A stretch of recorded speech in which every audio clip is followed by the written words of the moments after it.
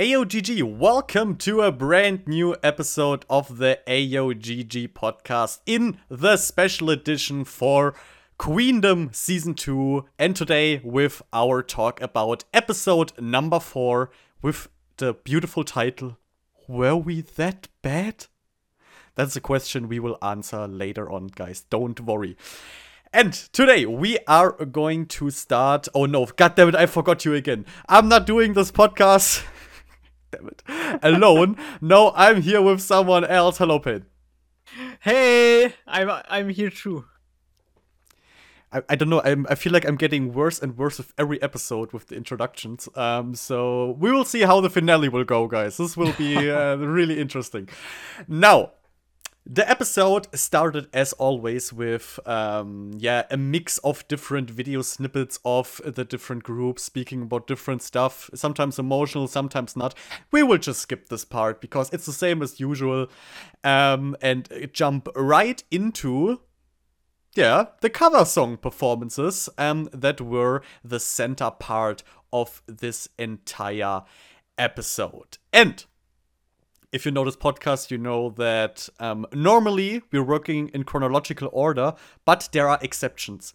And that exceptions is occurring right here, right now. So we're skipping the first performance and jumping to the second one, which is, by the way, we're skipping it only shortly. We will talk about it later. Don't worry. Don't riot. Don't riot, okay? Just wait a bit. The second performance was by Kep1er, and Kep1er performed Brave Girl's song Pool Party and Rollin' mixed into one song. Now, what happened before the actual performance started?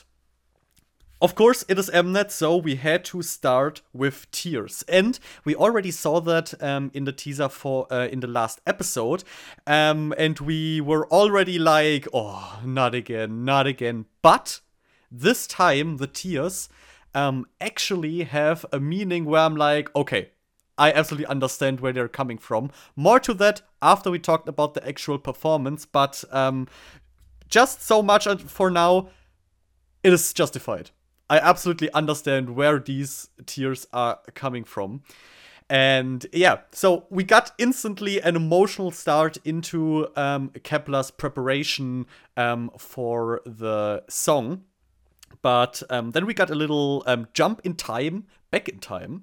And as always, we saw them sitting together thinking about what they could perform. They were talking about how Brave Girls have already performed Rollin' and Chimat Badam, which is, for no surprise for me at least, the first two songs that came into the mind of the Kep1er girls. But there were also other songs they had in mind, like After We Ride and stuff like this. Problem with all of these songs is, and it was pretty cute how they phrased it, that Brave Girls songs are often about like adultery love. And this is a concept, let's say it is difficult to combine with Kep1er, which simply has a lot of really young members, so they instantly excluded a lot of songs. They talked for a while about We Ride and had a really cute discussion about the word inni. I'm not quite sure how to properly say it. ENNUI. In Romanization, I guess. And what it means is a period where you get bored or tired of something. And then we had a little section where Yongwon tried to explain this meaning to Hikaru, but that did not work out at all. Like, Hikaru was at times I felt like she didn't want to understand it because she had a really clear opinion about how you should handle a topic like this. And Yongwon started to get slightly annoyed, but they then started to call Brave Girls to let them speak about the meaning of this. Long story short, at the end, Kep1er decided, We Ride is not a song for us. This is not going to work out. So they continued to think about what they could do and then ended up with Pool Party. And I don't know who it was. Was it Che or Bahi? Someone suddenly started to, while they were going through the melody of Pool Party, started to throw in, like, rollin', rollin', rollin'. I think it was Che. And then they suddenly decided to mix up Pool Party and Rollin', which is a really interesting idea, in my opinion.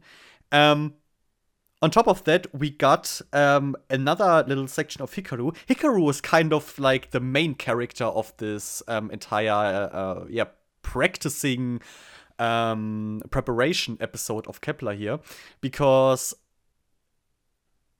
it went on with them talking about Hikaru and her rap and how much she loved it. Hikaru said herself, "I'm the happiest when I rap.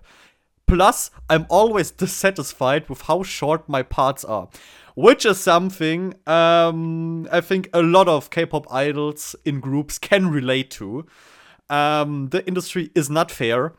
And Hikaru made that pretty damn clear that she wished for much more rapping time for her. So, Wake One, you heard her, okay? Mnet, listen to Hikaru. She knows what's best for you. Also, at the end, right before the performance, we got a little section of them talking about the foreign members and the difficulty they have just with the Korean language. Like, in these shows, it is always really difficult for foreign members when they're not speaking the language fluently, because it doesn't matter how, like, much you try, if you don't speak the language fluently, variety shows are just really difficult for you. Like, you can't react fast to something someone asked. You can't, like, react wittily, because maybe in theory you could, but you simply don't have the words, you don't have the grammar to back it up.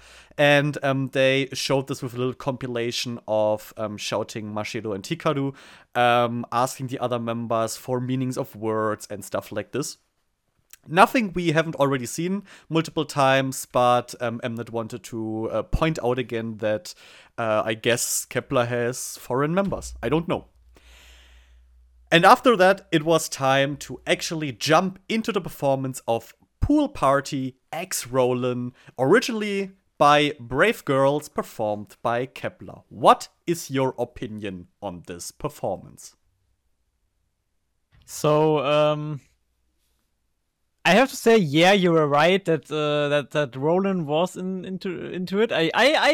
My guess was like it was just in the beginning, like the performances often get a name. I don't think that was a thing in Queendom season 1, I guess, but especially in Kingdom was this kind of okay, if we cover or if we make a cover of a song. We obviously call it by the name, but then we do give it a name, a title that's fitting the story or that's fitting something else. And what was the title of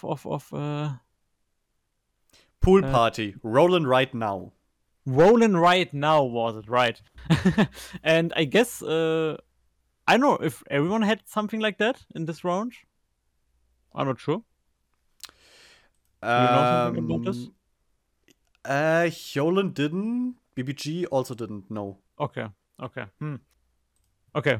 I thought about it that it was that more of them had this, but okay. But I thought especially cause of I don't know, just my thinking. It was like a little play with the namings of their songs. I wouldn't have imagined that Roland is in it. But yeah, the way they implemented Roland was pretty relatable. Like, it was a little part in the chorus. I don't know if you can. I mean, it's a chorus mashup, so yeah, it's kind of a mashup. But how much Roland is in there to call it like Pool Party X Roland stuff? That's my question in that regard. But overall they had it in it, and I guess that was a pretty cool idea. So, yeah, how turned out the performance? They started with a slightly fairy tale beginning, and of course, Yeso had to do it. Jesus Christ. English difficult. Yeah, English is it's a hard thing.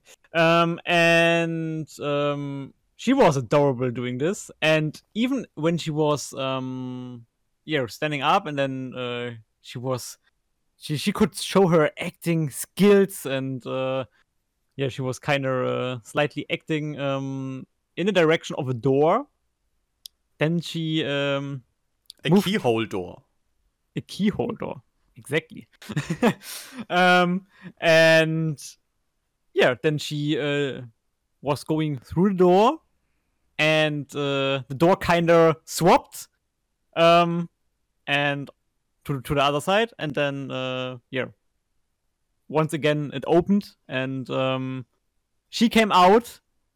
In a She different changed. outfit. It was magic. She changed immediately. It had to be magic. 100% magic. Otherwise, you can't change your outfit that fast. Impossible.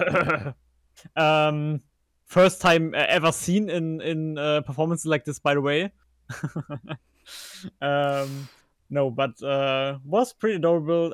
Then I guess she was joined by Mashiro, and yeah, after that we had cool little portions with yeah, as example, Mashiro and Yeso doing the beginning, and then we had yeah, more little segments there, and that was pretty cool in my opinion. Like they used much of the stage, many spots on the stage, and I personally loved this kind of stage when you use a big kind of, like, if you are more than one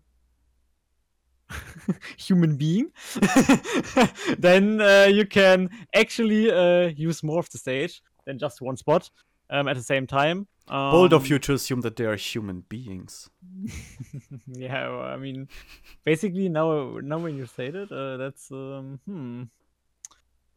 that's a little topic. But yeah, I really love this, and yeah, the first verse was, in my opinion, pretty cool. It was pretty much like the original. They have changed the instrumental overall, but yeah, not the top line of the singing and stuff like this. It was pretty much the same. Lyric wise, it should be this pretty much the same as well. And then here we were for the chorus drop, and the chorus drop was that we had a little pause. Pahi was coming out. I don't know the phrase 100% right now, sadly. I haven't wrote down the phrase, but she was introducing the chorus with a phrase. And after that, basically the mashup of Roland, Roland chorus and the pool party chorus was played, and I'm super confused still now how not messy that sounded. Like it felt like this. It wasn't really 100%. I mean, it was a bit rearranged, but not that much. Like it was. It felt like just I don't know. Just you have these two stems in your recording program, and you're just putting chorus, and in the second stem you're just putting another chorus, and then export. It felt a bit like that, and even though it really had, in my opinion, there was no feeling of a messy sound or something like that. And I'm kind of wondering about this. You mean it fit too well? It fit way too well for the fact that it was overlaying. Like they were singing kind of at the same time. So the two choruses, you had the two choruses like the singing of them in the same time, and that was kind of weird that it wasn't that messy that it should be in my like I don't know, if I think about it, I would have imagined it should sound more messy, but somehow it fit for me. But maybe that's just my thing. Maybe people might think different about it. I know one person that thinks different about it. So guys, tell me in the comments, what do you think about it? And but yeah, overall, I really loved the chorus. Was pretty cool. And after the chorus, they were going into the rap verse, and the rap verse was a huge thing already in the preparing phase. And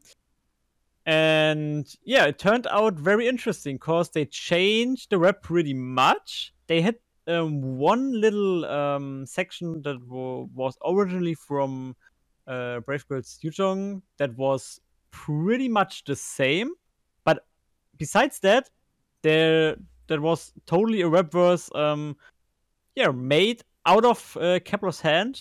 Pretty interesting in my opinion. Was super cool. Especially Hikaru and Dion. Hikaru and Dion mainly. Mainly, yeah, but I guess we started in the preparation. These two writing the lyrics. Yeah, exactly. But I guess exactly, like Hikaru had a rap part, and then who joined then? Who was following the Hikaru part? I don't know. Maybe you can look it up. But then came the part where my meant that was originally Yujong's part from Brave Girls. Someone was doing this, and after that, Dion was rapping again. And I really loved it how they the pacing of the verse and the different sounds were pretty interesting as well. That was a super exciting rap verse in my opinion. Super cool. What I can see is Hikaru getting joined by Yeso and Yongun, and after that we have Dion rapping. I guess the thing is I can't turn on the music right now because otherwise you would hear it in the podcast. But she's sitting on the box rapping. Then we have Bahi. So yeah. Okay, then then I guess Yongun could have been the one who sang the little portion. Overall, I really loved the portion. Super energetic and exciting. I loved it. I guess then was the pre-chorus after the verse once again when Yujin came out with this little bubble pop thing, like popping the the soap water ring the soap that water we had ring. there. That was super cool. Overall, the props in this performance were the prop using was pretty cool and well thought in my opinion. Super many little adorable things. I loved it. And then the chorus came in once again. I already talked about the chorus. It wasn't super different in the second one. And after that, we had the a very, I call it interesting dance break section. Cause I don't know, Kepler's interesting. Like Kepler is the like even the same with Valada, like this combination out of like cutie stuff, and out of nowhere you have teen crush sections or crush sections or some stuff like this, or a little more mature focused dance break like it was there, and that's super interesting. Like seems kinda Kepler's theme a bit to I don't know, to both to like two very different kind of genres in it. So yeah, because the dance break really was, I mean, like from the movements on this whatever it was, where they were doing it, but English needs to English. I don't know what you want to say. I can help you. Yeah, kind of whaling stuff or something like that, where they were doing the dance break stuff. What? Like they were doing it on something, you know? Ah, these bars, you mean? Yeah, bars, kind of something like this. whatever it was, I don't know. Seemed very unspectacular, but wasn't the focus. They just needed something where they could perform the choreo on. So and for that it was pretty good. Yeah, with some pretty interesting moves. After that, they we're going away from these things and we're doing more in your face dance break. So typical Kepler takes a little focus on the dance break sections. We had shouting in the center, and after they made a little more thing without the bars, they were going back to them, and then shouting finalized it with a kind of backflip on the thing, whatever. She defied the laws of physics. However you want to call it. I don't know if you can call it backflip, but it was kind of backflip. Well, she flipped back. Not the one in the air, but the one on the bars somehow. She flipped back, yeah. That's basically it. And after that, they were going for the final. So on the final chorus, party everywhere. Everything was kind of exploding. They were going from the main stage to the direction on the middle stage. So they were going to the middle stage. To make the final cross there, and kind of just finished it with the final cross of it, and basically something I literally haven't seen in the while we were watching it, but it seemed like Dion fell from the stage. Yeah, that will be topic afterwards. And okay,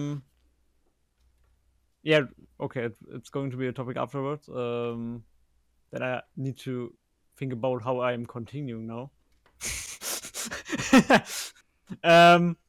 But yeah, basically, they just finished with the chorus. Okay, then I will just skip everything else. I mean, you basically told the entire performance, so I think you got the picture. Okay, so I will try to make it short. I will just skip a few parts. What I thought was really interesting is in the beginning. First, Yeso's dress. I mean, I'm not. And once again, I think I said a familiar thing in the first episode of the podcast. I'm not that familiar with Alice in Wonderland, but I guess this some kind of this dress that she's wearing in the story. I was thinking about who she would play. Which character she could. I think this is the style of this light dress? blue thing. It reminds me of it, but I could be wrong there, but I think that's it. Also, a little detail that I really liked is when she was walking past the dancers, how they like let the flowers bloom with every step she took there. It was a nice little detail. And then to see her transform after she entered the new realm. Or whatever, this magical underwater world. I don't know, maybe we then jumped into Ariel. Not quite sure. But it was an underwater theme, which was really cool. Even though their outfits did not really match an underwater world. But details.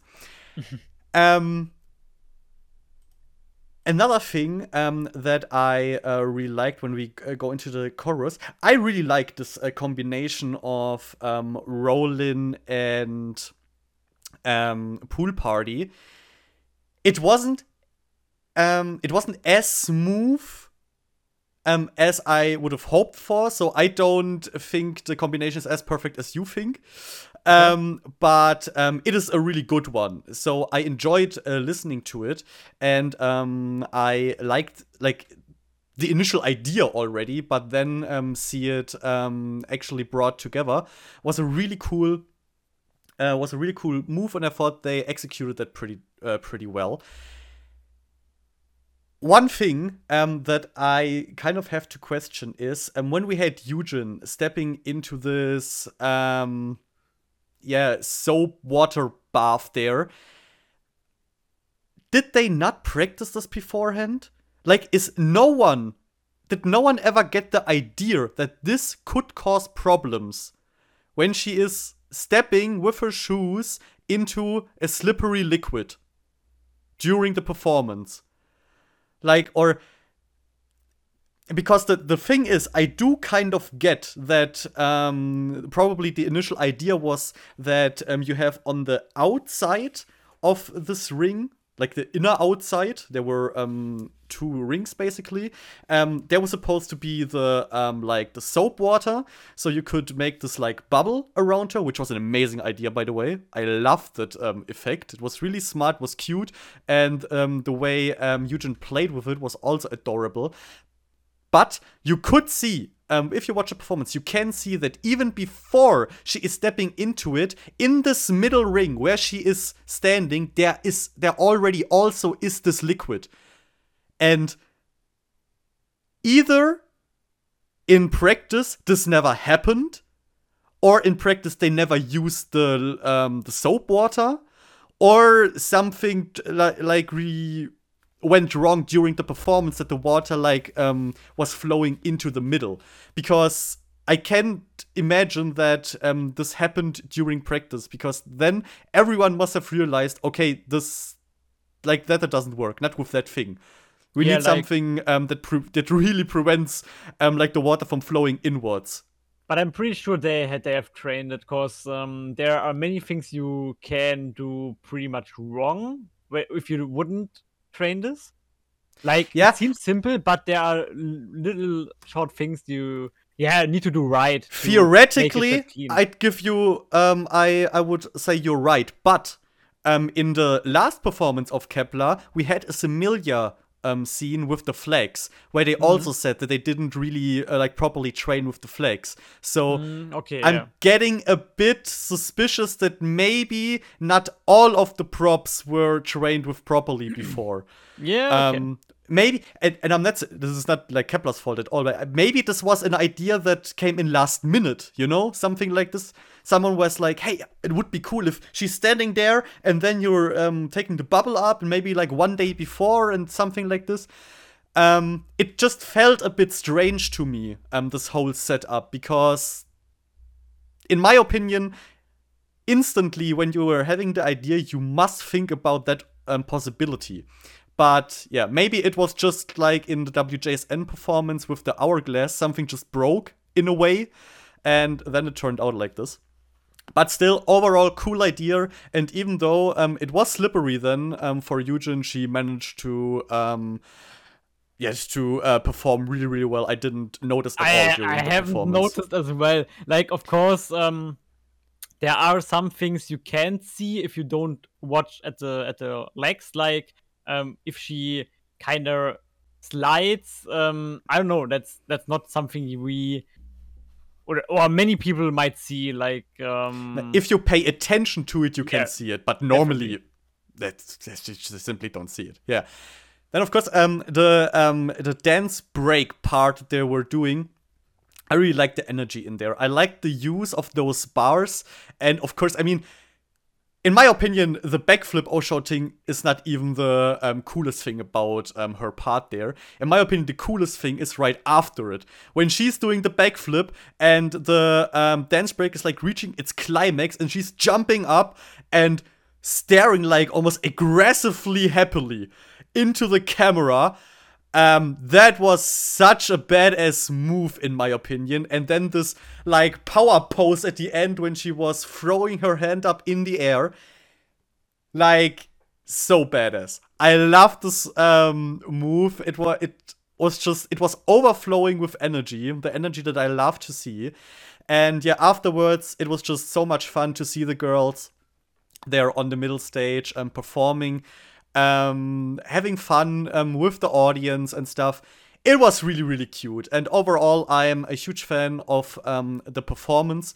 It was not perfect, in my opinion.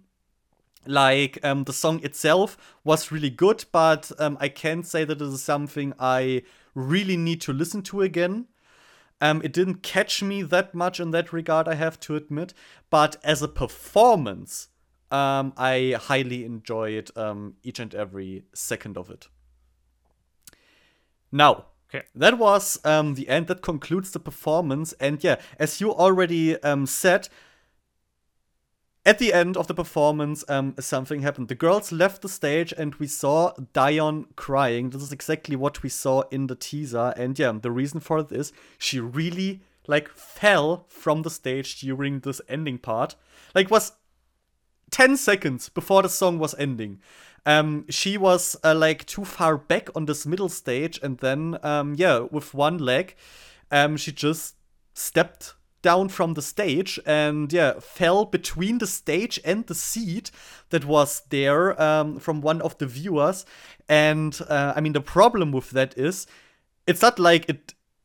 And this is something I also want to say, Dion. I know you're listening.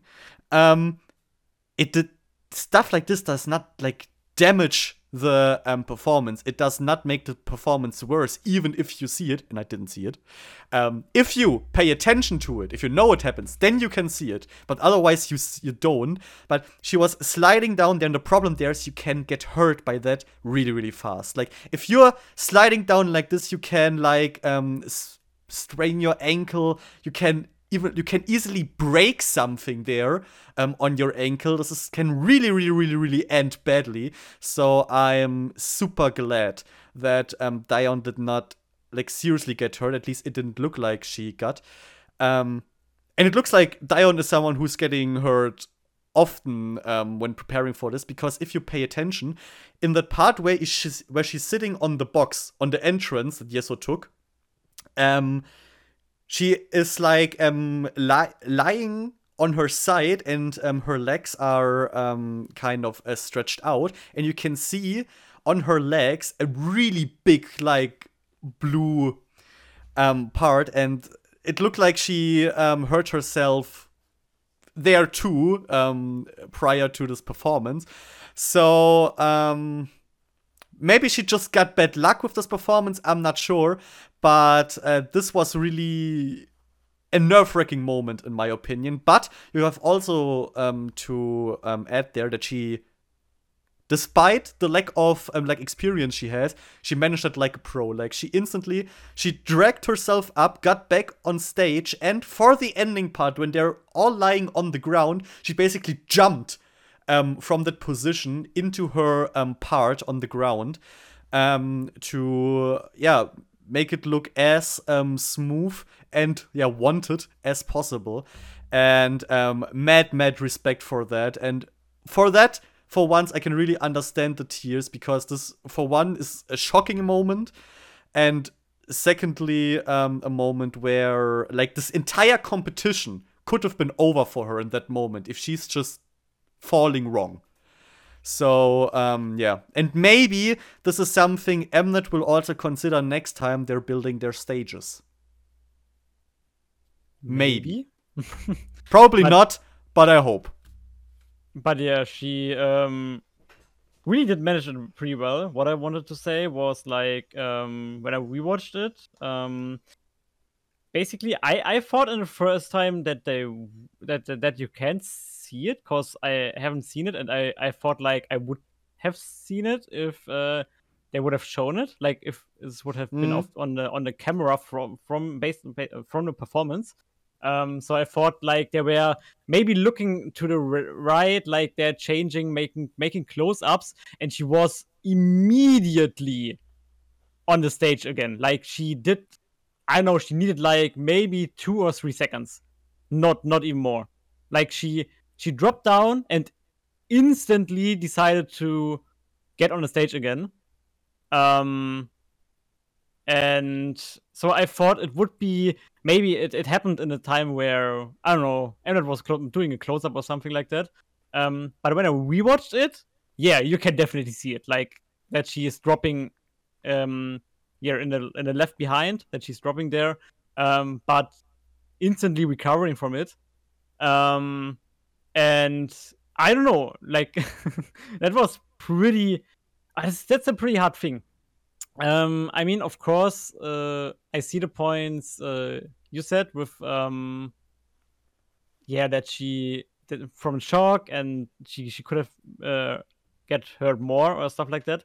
But I even would say I can even understand the theme of, or the reason of crying for that one, or being super sad for that one, because that's not a that's a mistake, especially for the audience there. Everyone was seeing it, like um you can, that's something you see 100%. And she is like, oh, and she's obviously like, Jesus, that was a mistake, like everyone saw it. And that is bringing us, I don't know, down to I don't know where. But that was, I guess that was something she was talking herself as well about, like um she's not really hurt physically, but yeah, she had the feeling that she messed up the performance completely, like, yeah. And that's something, I mean, in my opinion, like I think in many opinions that's nothing, I don't know, can happen. Like, it's, she was dancing super energetic. Even that, I saw even that, because when I watched the performance, I was a bit looking on her because I wanted to see if you can see it when she dropped. And I even had the feeling, like, when I watched her dancing, she was super energetic doing the moves. Like, she did them so strong, and she was so on the back of the stage. Like, yeah, she haven't expected it, but doing the strong move and then dropping with one leg on, yeah, behind the stage is seemed super scary. I am super glad that she, yeah, has not hasn't hurt that much in that case. And I don't know, for the performance, it's something I personally, I don't know, it's not making the performance for me any worse or something like that. I don't know. It's not something I would consider for any rating if someone happens something like that. Um, but yeah, I can see the point of the worrying about it. My problem is that she is really worrying about this, because if you mess up on stage with executing dance moves wrong, then this is something where I can understand that you're worrying, that you say, okay, oh no, they will deduct points for this because maybe they will think I didn't train enough and stuff like this. This is something different than falling from stage. Yeah. Like, falling from stage, this is not something that happens because you haven't trained properly or stuff like this. No, this is just something that can happen through, like, the fire of the performance, when you're like so into it that maybe you're just just make one step too much or something like this. So Yeah. if there is something I would not deduct points for, then it is a mistake like this, because this is really not the fault of an artist. Like, I'm always the opinion that making a mistake on stage is just humanly, and that can happen. And it's, if it doesn't, I mean, okay, if you don't dance at all anymore, or if you don't like dance properly in any way throughout the performance, then okay, then deduct points. But if you're making a single mistake on stage, yeah, well, that can happen, and that shouldn't be too much of a criteria for deducting points, in my opinion. But something like this has absolutely nothing to do with the quality of a performance, in my opinion. But I don't know how the audience there is seeing it, but if they're seeing it differently, then they're idiots. I'm sorry. I mean, there are 100% people that are thinking like that. 100%. Otherwise, there wouldn't be a reason to be sad about it. But yeah. There are assholes on this planet, I know. Okay, next up, we are jumping to the performance of Hyolyn, and Hyolyn performed So What by Luna originally. Before she decided on So What, she had multiple songs she wanted to choose from. So the top 3 for her were PTT, Why Not, and So What. I can't. Absolutely. But let's say it is true, then I'm completely disappointed in her, because honestly, I love all 3 songs. I understand why in the end you would go with one of these 3, but that you're not even considering taking a solo song of them or a unit song of them. Like, Luna has so many songs you can choose from, and then that you say, okay, I'm going either with PTT, Why Not, or So What. I was sitting there like, I mean, I'm happy that you go with So What. It's one of my absolute favorites. But at least consider others. Come on, there's so many amazing songs. Yeah, like it just hurts me, as a fan. She just could go for here oh, Mnet is filming. I'm just presenting solos, even if I know what I want to do, as she did with the 3 songs. I'm 100%. She was 100% into. I want to do So What, and she just was writing the 3 down for. Yeah, I mean, content. And even then, she could have bring something like, but let me think about. There are solos, no. And then she can kind of Mnet can just cut lie. solos. Just lie. Yeah, just thinking about it. That's enough. Mentioning it. I mean, there's the question. Does she know about the solos? Maybe she just completely did not know about them. I don't know. But yeah, this is just something as a fan of Luna, where I was thinking like, come on. It's just at least say one solo or one unit song. But yeah, okay.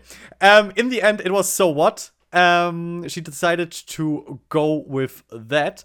And afterwards, we see her in the recording studio and doing the recordings and editing completely herself, which is really cool and impressive.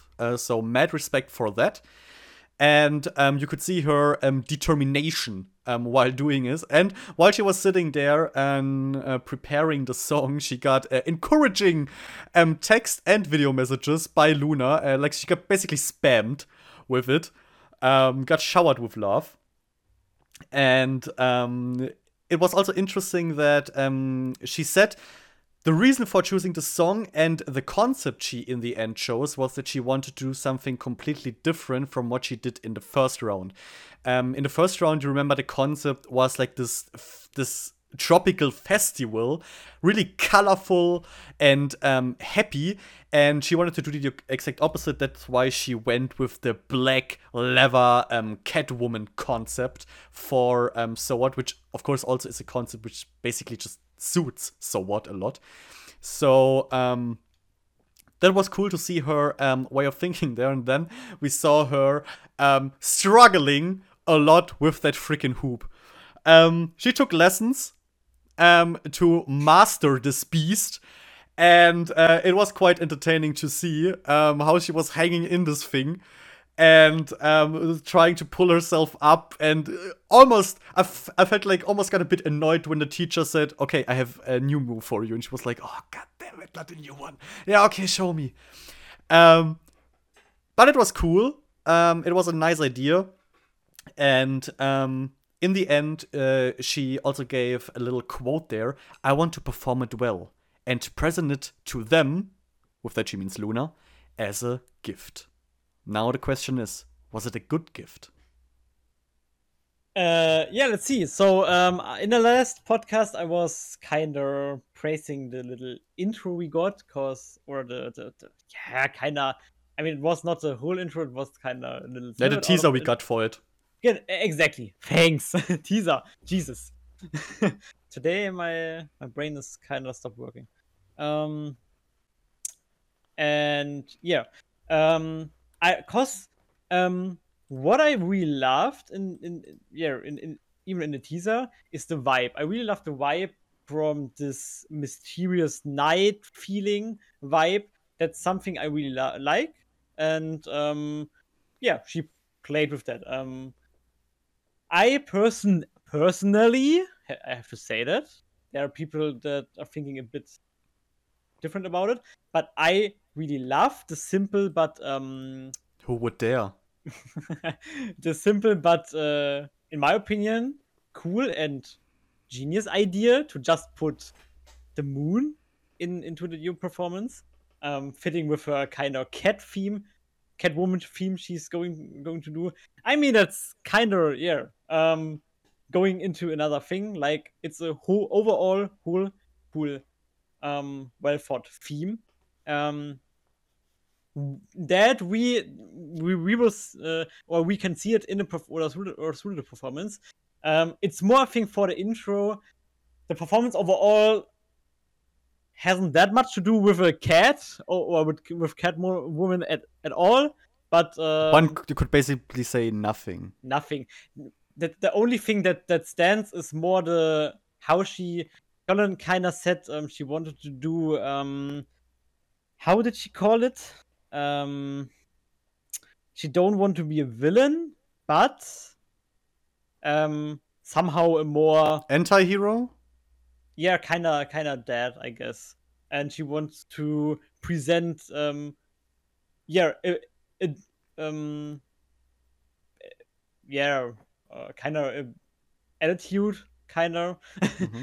Some I don't know what 100% she called it, but yeah, she wanted to present a kind of woman, kind of like that, and a kind of expression, kind of attitude, something like that. I don't know which exactly she called out, and I guess that was something she did over the whole performance. Like she had, uh, yeah, that kind of attitude, but overall, yeah, I really liked the start of it with the moon and the mysterious vibe and stuff like that.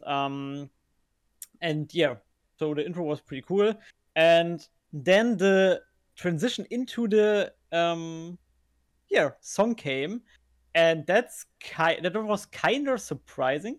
I haven't really thought about a transition like that, but in my opinion, the transition was pretty cool. Super like super cool. I would say super cool. I really liked it. Even by watching the performance again, I was like, "Damn, the transition is cool." I love it. And yeah, then she started to sing. She sang, yeah, so what? And something I said in the preparing when we watched it was like, she has to change it pretty much because she can't stay at as one person. She can't stay. So what? How it was built? How it was written for 12 people? Like this is the that is the most part changing song, or one of the most part changing songs in K-pop, I would say. But if you somehow pull it off, it would be like the ultimate alpha move. Yeah, of course. So what did Hyolyn? She really didn't change it super much. She just did many harmonizings through the performance. Like she can't be able to sing everything of that live, but she combined it with some super cool and yeah, we have to point this out once again. She made it her own, like alone. She made it on her own, and that sounded so cool and so fitting. Like I really loved how, yeah, she was singing parts live and some other parts that were there she couldn't sing live because they were harmonizing into her singing parts, was just super cool made. And she even changed a bit of yeah the vocal parts a bit, the kind of how you sing it, because yeah, for Luna's original So What, it was more like a aggressive forward, kind of sing talking stuff, and she vocalized it a bit more. It's Hyolyn, and we know Hyolyn, and we could have imagined that she's going for something like that.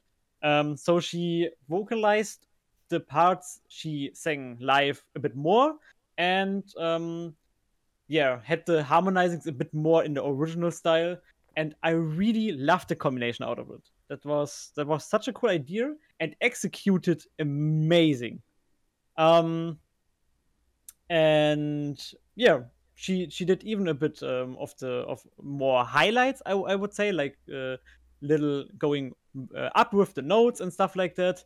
To make little highlights in the verse, and yeah, then she was from the middle stage where she started, was going through the first verse on the main stage, and there she was yeah, kind of going for the chorus, and then the drop to the chorus came, and it was first. I don't know if you can call it an anti-drop, but it was, yeah, like there were it was nearly a cappella, like there were just drums, I guess, or something. Um, not nothing more for the first part of the chorus, and then it changed with a second drop, yeah, into the instrumental version of her chorus.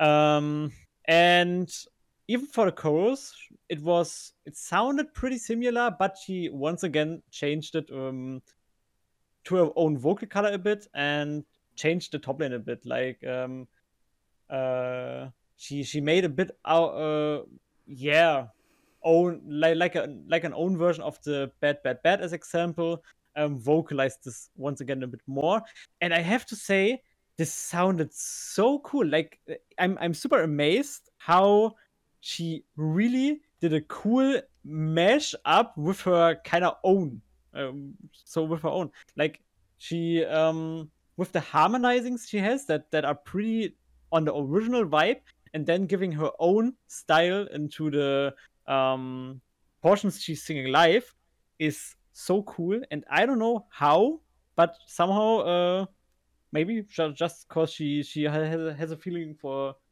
making making this pretty good. um in my opinion, she really did an amazing job with that. um so then the second verse was coming up. I guess in that part she's going to the other side of the stage and was doing some stuff there. Um, but I guess there she changed, yeah, a bit more. Like the second verse was sounding pretty different in my opinion to the original. So what? Once again changing the top line. I really loved this as well. I don't know. I can't say more. It's kind of through the performance that she just changed it a bit. Like it's through the whole performance that she kind of combined this original style with the harmonizings and her own style, with some own top lines. It's just, I don't know. It was a cool idea, and I'm impressed that, I don't know. Of course, I haven't expected it. I would have expected that she's, um, yeah, just making a bit more um out of it to sing it alone, and not so much harmonizing stuff. And I don't know. I just imagined something totally different. Um, but yeah, chorus came again, and after that chorus, so after the second chorus, it's time for the dance break. We already know it. Everyone has to do a dance break. We know the rule. And there was a surprising, yeah, drop, cause there was a PTT drop. Like, we take the little post chorus instrumental from PTT, and I guess she even mixed parts. I guess she mixed Luna vocals in this.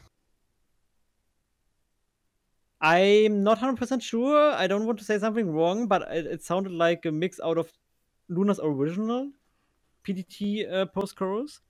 So I don't know if it was her own voice or cause in somehow it sounded a bit like Luna's vocals, but I'm not 100% sure about it.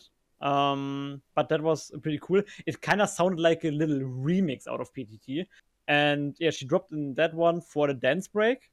Um, was a surprising drop because what for this time Mnet hasn't really spoiled it. Mnet normally loves to spoil everything, like literally everything. Um, but we haven't seen her, yeah, thinking about to taking PTT somehow into this. Yeah, but she did for a little short time, just for the dance break. But in my opinion, it was such a cool thing. After the dance break, she was going into the bridge, and wow, the bridge, whoo! She slayed the bridge. The bridge, Jesus! Like I know, like we know she can sing, but wow, I guess this kind of bridge is pretty much her style if it comes to yeah, Hyolin's vocal vocal side, because she has a performance she has a performance focus. But if we go to Hyolin's vocal focus, I guess this kind of so what bridge really fits her, and she embraced it so completely. Like it felt like she was listening to the bridge and was like, okay, I feel that I will take the bridge how the bridge is, and yeah, she just sang it pretty well. Um, I loved it, and yeah, after that, before going into last chorus, she was doing a little thing I want to give her as well. Like she was interacting with the crowd. Like that's something not so many people are doing, but she I don't know, I guess in that kind of performance, and for her it was a pretty easy thing to just interact with the crowd. I really loved it. um and yeah, after that she was going into the final chorus, and once again she needs to do high notes over high notes. um but yeah, I think it turned out pretty well, because she really um, took a big focus on her vocals there. And in my opinion, she really slayed this, and she slayed this live. So I'm super impressed by her performance. Yeah, By I the will way, give you guys. I really Yeah. love the song, so I would listen to this on Spotify. By the way, because it gives another feeling. It's once again one of these songs. You can give me Luna's "So What" and her "So What," and I would say like this feels totally different. So yeah, it's a pretty cool addition to a playlist, in my opinion. Yeah, I will give you guys some time now to skip to the next section. In case you want to end it on that note, the topic is "So What" by Hyolan. If not, you've been warned. So, where do I start? The Okay, amazing first things intro? first. Achso. I give her credit for the courage of going into this hoop and flying up the stage so high. This is really not an easy thing to do, and it was impressive how she was sitting in there. And I mean, I didn't see that she was like somehow strapped onto the hoop or something like this. So this was pretty dangerous. Yeah. But for that, I give her mad props. But I'll be completely honest. This thing in the hoop, the idea is better than the execution. Because as soon as she's moving in that thing, it looks a bit clunky. And And this is basically, I guess, just due to the fact that, well, it's pretty damn high. And of course, the lack of experience. But every time when she's like moving around, this thing is shaking a lot, and she has to rebalance it and stuff until she is finally reaching the ground. So, yeah, mad respect for the idea, but I'm not that big fan of the execution. And then on the ground, I do get that she wanted to go with the Catwoman theme there, but then she, it looked almost like she struggled a tiny bit with taking off that cat mask in the beginning. At least it felt like it took just like half a second too long, which is not a big point, like a big criticism point, but I just point this out because I don't see the necessity for it. Because in the rest of the performance, as I already said, there is nothing Catwomanish whatsoever. So you could have just left that out. And it wouldn't have made a difference. So it irritated me a bit. But overall, the beginning, even though I have these critic points there, it was a cool idea. And she has absolutely my respect for that. The song itself. Well, I honestly can't say that I enjoy it in any way.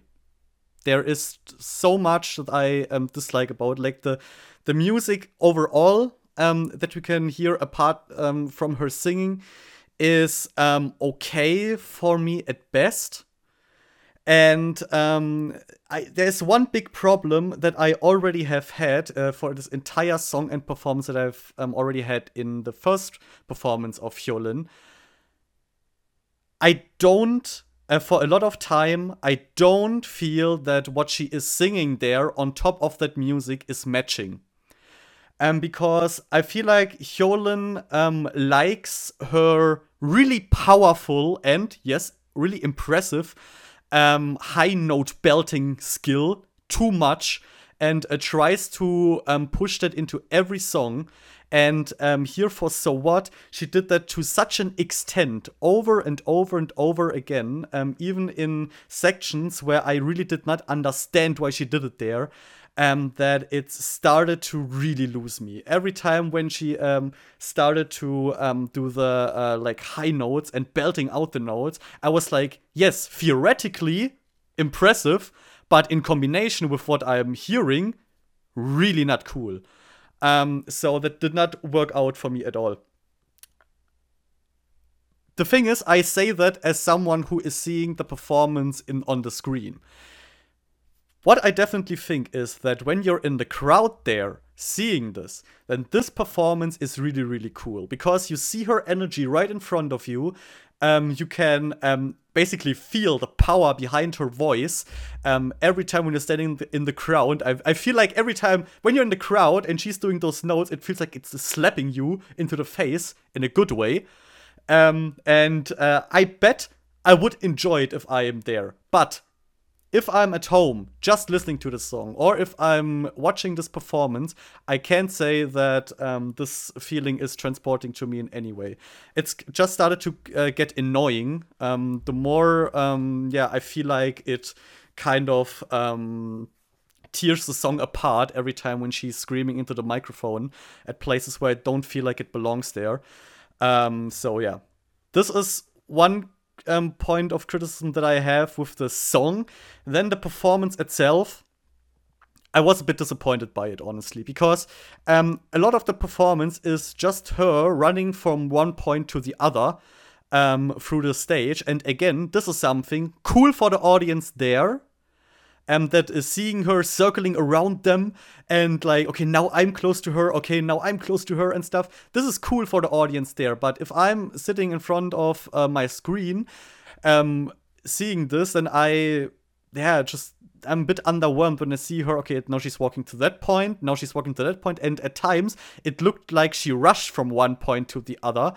Like the way she was moving from one point to the other was not in a like set rhythm, but sometimes she walks fast and suddenly really slow until she reached that point, then she speed up again. which was a bit strange for me to look at. And yeah, something she has no responsibility for, but I did not really like is the video in the background because it was highly distracting.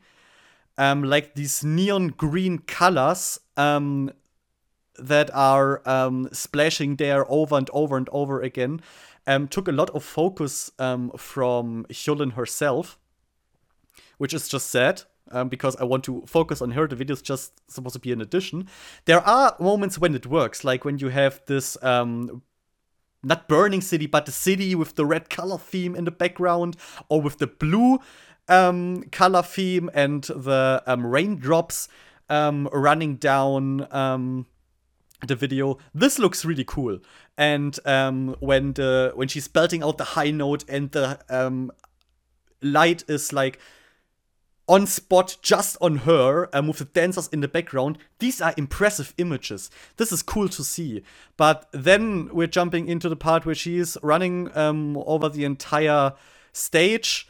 Speeding up, slowing down, then turning around into the camera, doing one move, then turning back again and walking backwards strangely. This is just, I don't know. For me, this felt like she wanted to be at a lot of different places, but she didn't really think about what she could do in between to connect these position changes. And the thing is, we had that with another performance too, we're going to talk about later on. But there it worked for a different reason. For a certain reason, I mean. That I will talk about then when we talk about it. But here the problem is just Hyolyn is alone, and then stuff like this simply, I just see it because the camera is on her all the time. And then this just, for me personally, really takes a lot from the impact and the feeling of the stage. So overall, I can say, yes, the stage is theoretically maybe cool for the people there, but for me as a viewer from far away, I can say it didn't get me at all. I don't like what she has done with the song. It is impressive that she did it personally, but I can say that I am a fan of it, and yeah. So that's the end of my little critique. I love the stage. The portion more you don't do it, so like stage gets enough love. It's no problem. Next up, we come to. I just want to go to the next topic. Next up, BBG. BBG performed Unnatural by WJSN. And, well, in the beginning, they also talked about what could we do? What song could we choose? And they talked a bit about Secret, and they talked a bit about I Wish, because this is little side fact, the favorite WJSN song of Chinby, which Unso knew, of course. These two, seriously, if they don't get like a unit song after Queendom, I'll be like super pissed. Because Korea needs to witness this. I want to see a performance of these two on stage. Going to be glorious. And Bitte, bitte, yeah. Sorry. I would love to have a diss battle between them, please. Let's do that. Just a rap battle, and then kind of diss each other while doing so. Yeah, and that's something you do as a song then. So like, first verse Unso, second verse Shinbi, and in the third verse they are kind of clashing. The entire song is just a big diss. Yeah, against each other. Let's go for it. Okay, and that's all right. You know. In the end, they went with Unnatural because they wanted to do. Similar to Hyolyn, actually, they want to do something that is really different from the first stage they have done. And in Time for the Glory, you remember they had those white dresses. It was really melancholic. And now they wanted to do something with like stronger colors. They wanted something more charismatic and, of course, sexy. So they went with unnatural because that was the most natural choice for this for the strategy of them. So we saw a bit of behind the scenes snippets of Chinbi and Omji being the new main rapper of the K-pop industry, with recording Exy's rap part with changed lyrics. And they struggled a bit in the beginning, but at least the snippets made it look like they got it relatively fast, like they finished it relatively fast. And then it was time for Unha. And Unha struggled a lot with the really, really, really unnatural hey part, because the really, really, really was difficult for her to say. And she asked Omji for input, and of course, with the input of her beloved Magne, it was an easy thing. Afterwards, she nailed it easily, I'd say. And this is unfortunately not where Unha's struggle ended, because it continued in the choreo practice. As you will hear later on, or as you have, of course, already seen, because you have seen the performance, guys. You have seen the performance. If not, stop this stupid podcast and watch this performance. Much more important than we. So, she has this little solo choreo part where she's flying gracefully through the air and doing splits. And this is something she really struggled a lot with. Because she had the problem that she can't, stretch her legs completely. You know, she can't put her legs really straight, which I can completely understand because I'm unable to do that too. So, Unha, I feel you. I absolutely feel you there. And what was really cute, after this, we got a little narration of Chinbi over clips of Unha. Where she said that Unha is just overall a really bright person who always tries to be optimistic, but due to the pressure and responsibility of the show and the performances, she's struggling quite a lot. So if you have a tiny bit of experience with Mnet, you may know that this could lead to a drama moment within the show, within the performance, after the performance, who knows? The question is this drama, is it really happening, or is it just, as always with Mnet, hot air and nothing else? That is what I'm asking you right now. Can there be drama if perfection exists, or if we talk about perfection? Okay, he's dropping the perfection card, guys. So let's see. So the performance. Where do I start? Pretty basic. We can jump to the next one. Oh, Jesus. Instantly I have to close my channel now. And guys, you know how much I talk about the performances. Like I take a bit time for that mostly. Yeah, unlike the other performances. No, I mean all three in that case this time. Of course, I want to say for BBG, there of course I will talk a bit more about it. But if you think I talk the most about it, okay, then just wait. The pure pressure right now. So let's start just with the theme. We got Tango. Unnatural. What an idea. What an amazing idea.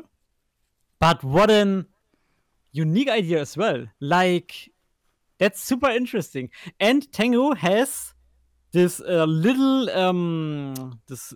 element that Tango is playing very often. I mean, most of the time with the colors red and black. And Give me a second, guys. But this is my most loved combination of colors. If you want to take black as a color, whatever. But black and red, Jesus.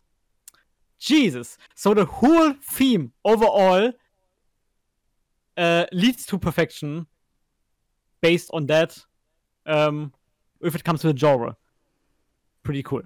And yeah, then I don't know. I talked about it, or we talked about it in the last podcast once again. We had a little teaser where we started with the intro of BBG's performance, and this intro is amazing.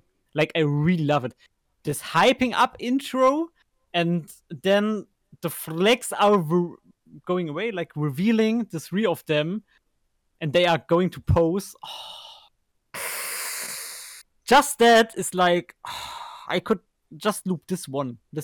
I could just loop this scene, and I would be fulfilled with enjoyness. Exists this word? I don't know. No. But I think we get what you mean. Okay, cool. You would just be filled with joy. Thanks. Yes. Yeah, and then the Omji is sitting on the stairs and looking to the. She's looking to right. She's. If we or from her side to the left, right, exactly. I wanted to check out this. Like, she's looking at the left side, and the Unbis are sitting there over a mirror. Super cool idea. Simple but cool idea. Una starting the song. Like, you can see her in the mirror, making the flowers. The flowers are getting wished away from the wiped. Jesus, today isn't my day. No, I like wished more, honestly. This only makes sense if you speak German, but yeah, I like it. Yeah, I know. They're all sitting there. What wish? What the hell does he mean with wish right now? What's she wishing for? The flowers were wiped away from the mirror, and Una got revealed doing her part. Then the transition into Shinbi was just. It was the typical Unbi thing. Like, you in every performance you need this at least one Unbi moment, and you just get this at the beginning of the performance. This is just. And every performance you have to take literally. Like, even if it is not BBG, yes, every performance. I don't care who you are, but there has to be an Unbi moment. Yeah, of course. Oh man. And yeah, so that was the first the start of the first verse. Going into Omji's part. Is this already that's not the pre-chorus, but that's such a cool part. I really love, by the way, how they kinda just had today, guys. Today isn't my day. Part of the song, the verses, they sang, cause once again I'm split. Yeah, kind of. Yeah, split the song. So the parts of the song to them. Like, I don't know. I guess BBG did it once again perfectly to give everyone the part that fits the most, kind of. At least it felt like, cause when Omji was doing her part, it felt like from the voice color once again, super cool transition from Shinbi to Omji. I really loved it. So if we go to the first chorus, you might get a different. So even if you haven't get a different feeling in the verse, cause it started pretty similar from the calm kind, like Unnatural started in the same kind of like not the same, but in a decent, not decent. Jesus, Similar. Kinda similar, yeah, kinda similar vibe. But when the chorus drop comes in, at latest there you might feel difference, cause they were go with the tango version, and that even means fitting their voice color, cause you don't have someone like Yeonjung in BBG from voice color here. So they rearranged the song, and they rearranged it to a more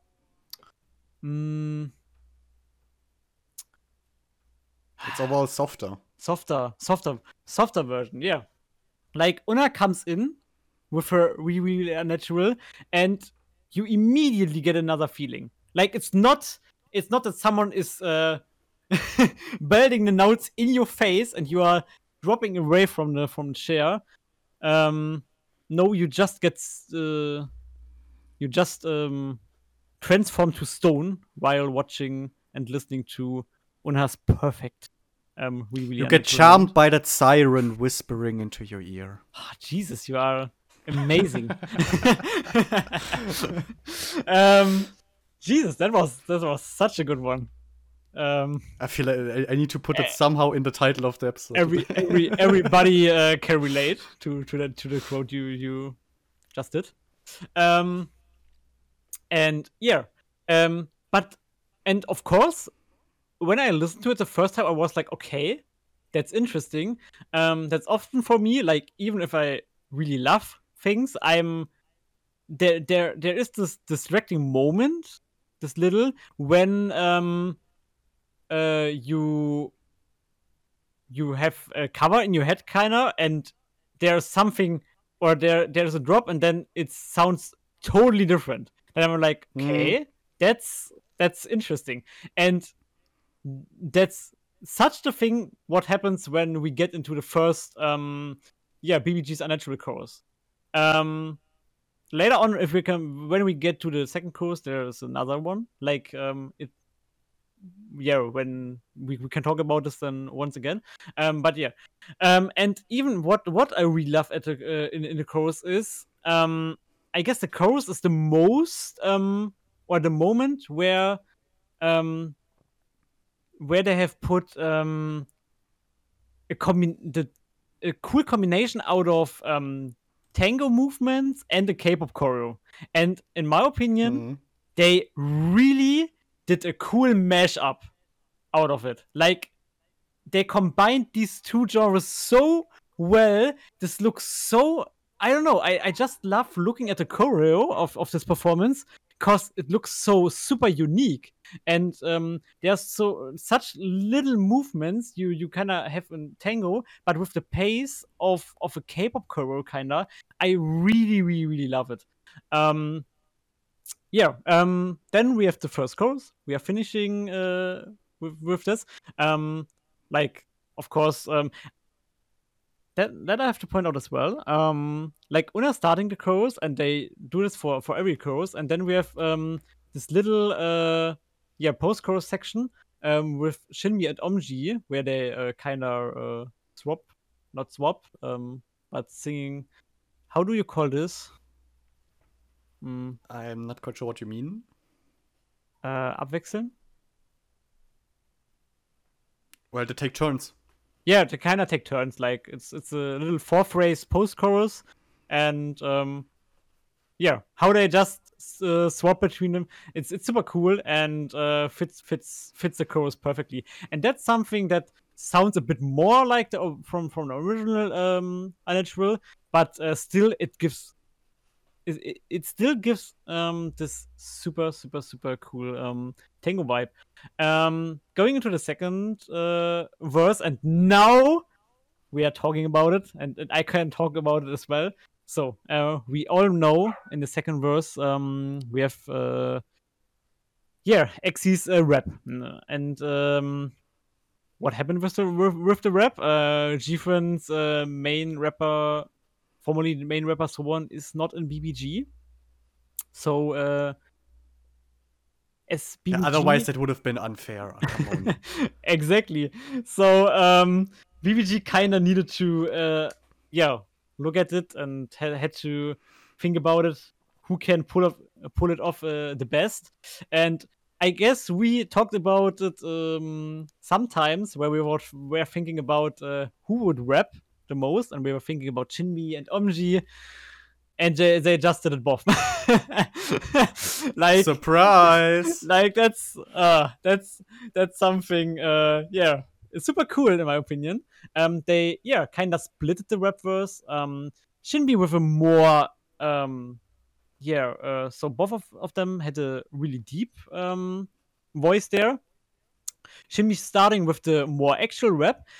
What I really loved at Omji's rap portion was that they once again implemented this style with the harmonizing, and in my opinion that is something concept wise, voice wise, and so music wise that fits Omji's singing style so well. Like that was not the first time where in a song she got something like that. If we look at what's it called, Better Me. Yeah. Yeah, that was a Latin vibe, and there she had these portions as well. And I think that's something that fits Omji so well, and I really love it. Like that was something where it was like, Jesus, this is a little thing in the song, but every time this is like approaching, I'm like, oh, I'm so happy that these little harmonizing things are in it. That's something like I haven't expected, and if they wouldn't have made it, I wouldn't be sad about it because I wouldn't have imagined it. But now knowing that it actually sounds so good, I don't want to miss it, and this is such an amazing, cool little thing. I want to highly praise. After that, after the rap verse, it's time for Una with the with the background dancers in a row and chairs doing sexy. And I want to point out the word sexy. The word. Body waves. Ha! Body wave. Ha! Okay, well, that turned out interesting. But I really loved it. Of course. And if this is approaching, I'm like, if I'm seeing this, I'm like, Ona, you knew it.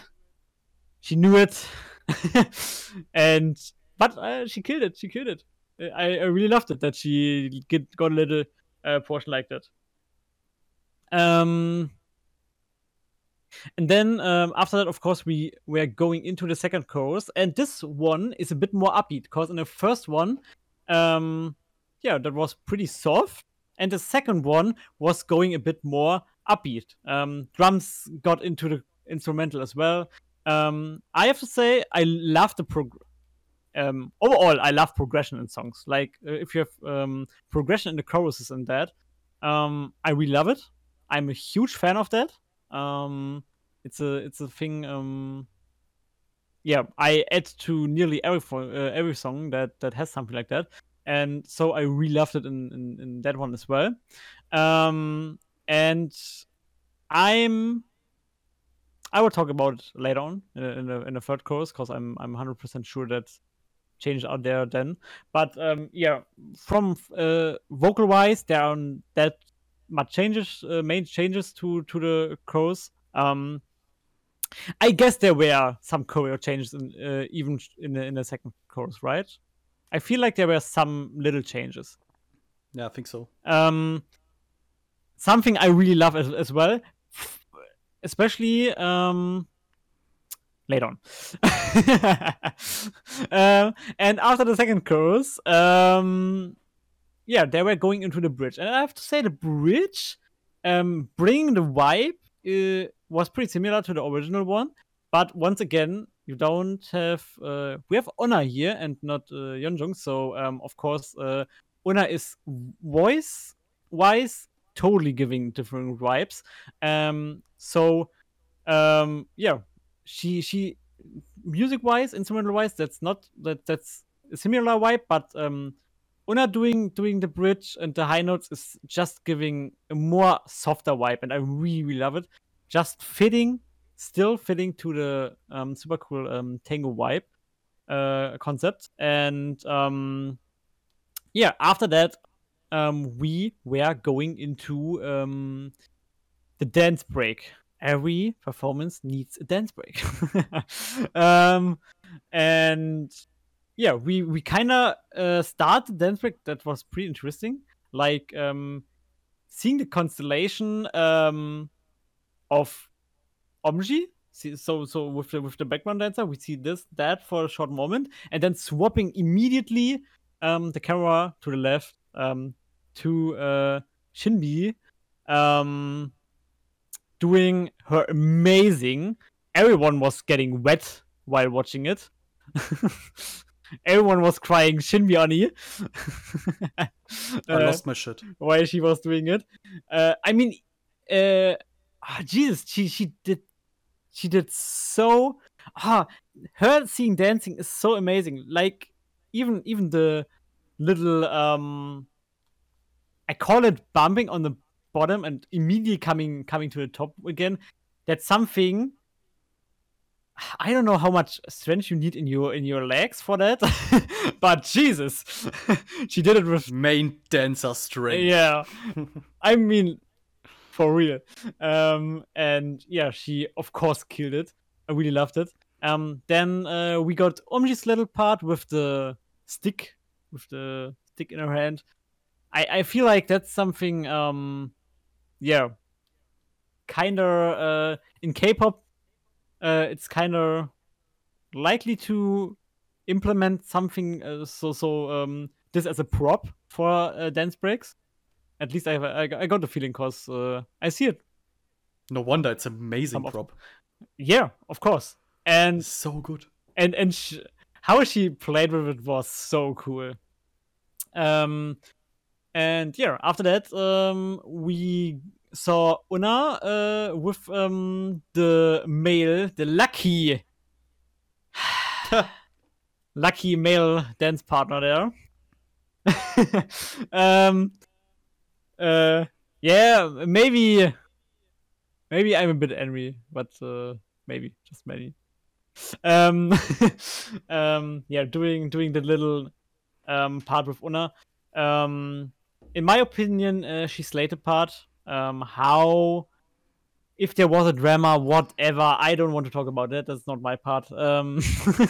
She slayed it. Okay, he's giving it to me. All right. She slayed it. When I watched it, the bearer of bad news. I'll change my channel name. When I watched it, I was like, I'm satisfied. So I haven't seen something bad there. And what everyone was doing for or the let me get a second. So the dance break even had another part. Like everyone got rid of their dresses in that moment. Like Shinmi when she started the skirts, yeah, the skirts exactly. Like everyone who started like their dance portions, they got rid of their skirts and then revealed kind of I mean a bit more of them.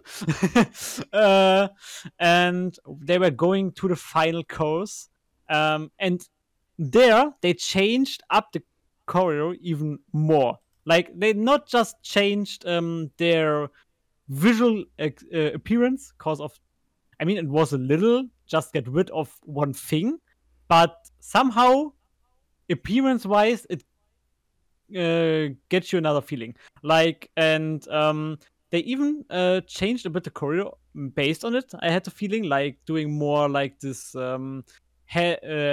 hand and leg combination moves and little steps. And I really loved this little tango dance steps. And it was such a cool mashup, perfectly executed, like really perfectly executed. Like if Shinmi made much out of participated much in the choreo, like she's a genius. Like literally. So I mean, it's not like something new. I mean, you're right. Genius swung. Like that was so good. And of course we know the girls are super good at dancing. They are like dancing and synchronized dancing and stuff like this. They are ace for that. But like for them, not just doing a performance, doing dance breaks, but changing up every chorus choreo with different tango steps is so cool. And that even gives you another feeling if you see the performance. Like, I mean, like, of course, if you just listen to the song, there isn't that much change. But if you have the song on your ears and you watch the performance and there's different choreo, it just gives you another vibe as well. And I really love it because that makes it a bit more exciting as well. And I mean, I have to say, there is a limit of excitement I can hold. Like Unnatural is mostly about breathtaking moments, and I have to say they embraced the meaning of the lyrics at the fullest. It was literally breathtaking, like especially for me. I don't know, to make a little to make a little to make a little ad. In my reaction, I was like, so if you want to see someone who now he's even promoting himself. Exactly. Disgusting. So if you want to see someone literally losing breath, just watch the reaction. It's not a long one. For long reactions, still stay on this channel. Here you get the total analyzing and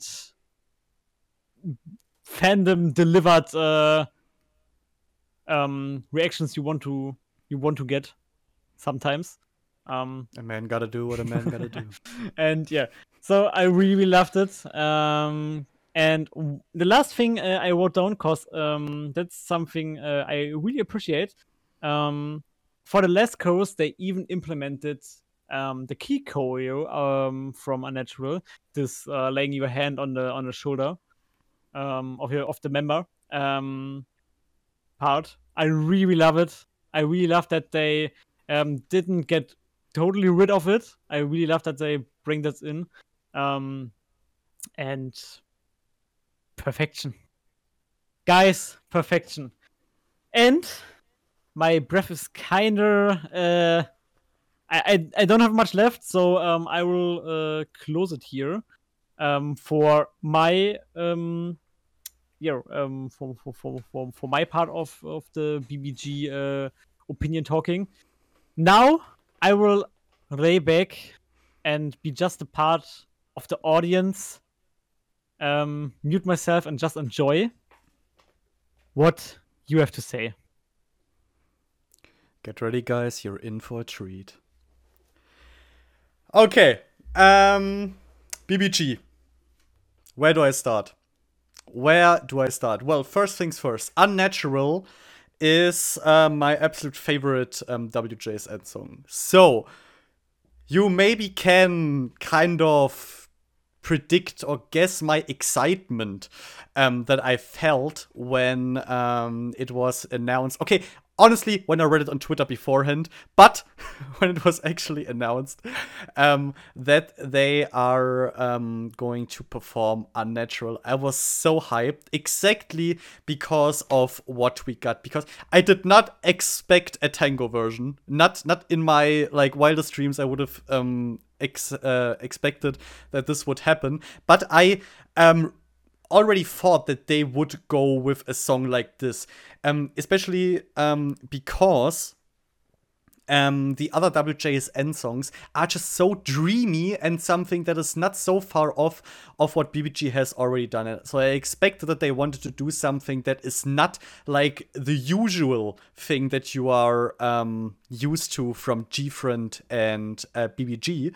So that was already one thing that made me almost lose my mind. Of course, then when it was revealed, like how they look, their style, which is a topic on its own, which will be talked about later on, guys. Don't worry about that. I got your back. That blew me away, and then it was actual time to see this performance, and I will try to focus on like a bit of, but you know me, a bit of theory shit. Even though I can say instantly, all the theories that I'm going to present to you, it's not that much, and what you're going to hear probably bullshit. But well, you are here and you have to deal with it now. So your fault. First thing that we see from the performance in the beginning are these different colored roses lying on the ground. And what I really like about this, or what I first thought about when I saw them, is they kind of like resemble the members. Of course, we have 3 different colors supposed to stand for the 3 members, but then I thought for a second, wait a second, what are the colors of the members? I mean, based on Bob Bob, we have red for Omji, we have purple for Unha, and we have blue for Chinbi. Now, if we take a look at the roses, we have yellow, red, and pink. So red didn't change at all. Then we have pink, which is like a higher, a brighter shade of basically purple. At least a naive idiot like me would say. I have no clue about colors, but that's how I would put it. But then you have the yellow color, which is like, I already said in my reaction, and it turned out I'm not that far off. Basically the exact opposite of blue, because yellow is the complementary color of blue. Now, does this mean anything? I have no clue, but it's quite interesting that we have like the exact different color from what Chinbi is normally like standing for in the BBG universe, here with the color symbolized. So maybe it symbolizes a change. Is it story relevant? Do we see only a slight change in Unha and no change at all in Omji? Did Chinbi change a lot? Is this maybe, do we see here in the performance a change? Well, we will see. Interesting is after we slowly fade away and we zoom away, I mean, from the flowers, we see those outstandingly cool, like seriously outstanding cool flags they have there, and the 2 huge ass banners. Like we have 2 red, and we have multiple red flags and 2 golden BBG banners, and I'm saying it again what I have already said in my reaction, like BPM. I'm really willing to pay a shitload of money for one of those flags. So tell me how, and I will be there. Also interesting, the dancer who's picking up the flowers, throwing them behind the 2 banners, and then the banners are getting ripped apart, and we see the girls like they suddenly started to blooming out of those flowers. Coincidence? Maybe, but I like that little detail. And well, holy shit. I mean, the the charisma that they exceed in this very moment, like the poses they're striking there, completely blew me away. And I want to especially point out the smiles of the two Unbis in that moment. Omji is staring right into our souls, but the Onbis, they're like, all right, guys, we're about to wreck your entire world. They knew what was going to happen. And then, yeah, the seduction started. They were standing on this little stage there, and were starting to do the tango hip swings on there. God damn it! In front of them, the dancers, who, by the way, I also want to praise a lot, and not just for the BBG stage, but for all of the stages. This is something we also often forget that all of the dancers, they're also always doing such a superb job with what they're doing there. I mean, they also have to prepare for that stuff. They're standing on that stage just like the artists we are there for are doing it. So mad respect to all of them too. Because they are also a huge part for the magic and the glory of all of those amazing stages we luckily get to see in Queendom. And yeah, then we see Omji chilling there and then giving it up to the Unbis. Interesting here is when we cut to the Unbis, like, seriously, my heart started to pound, like, mirror, mirror in the wall. Who's the fairest of them all?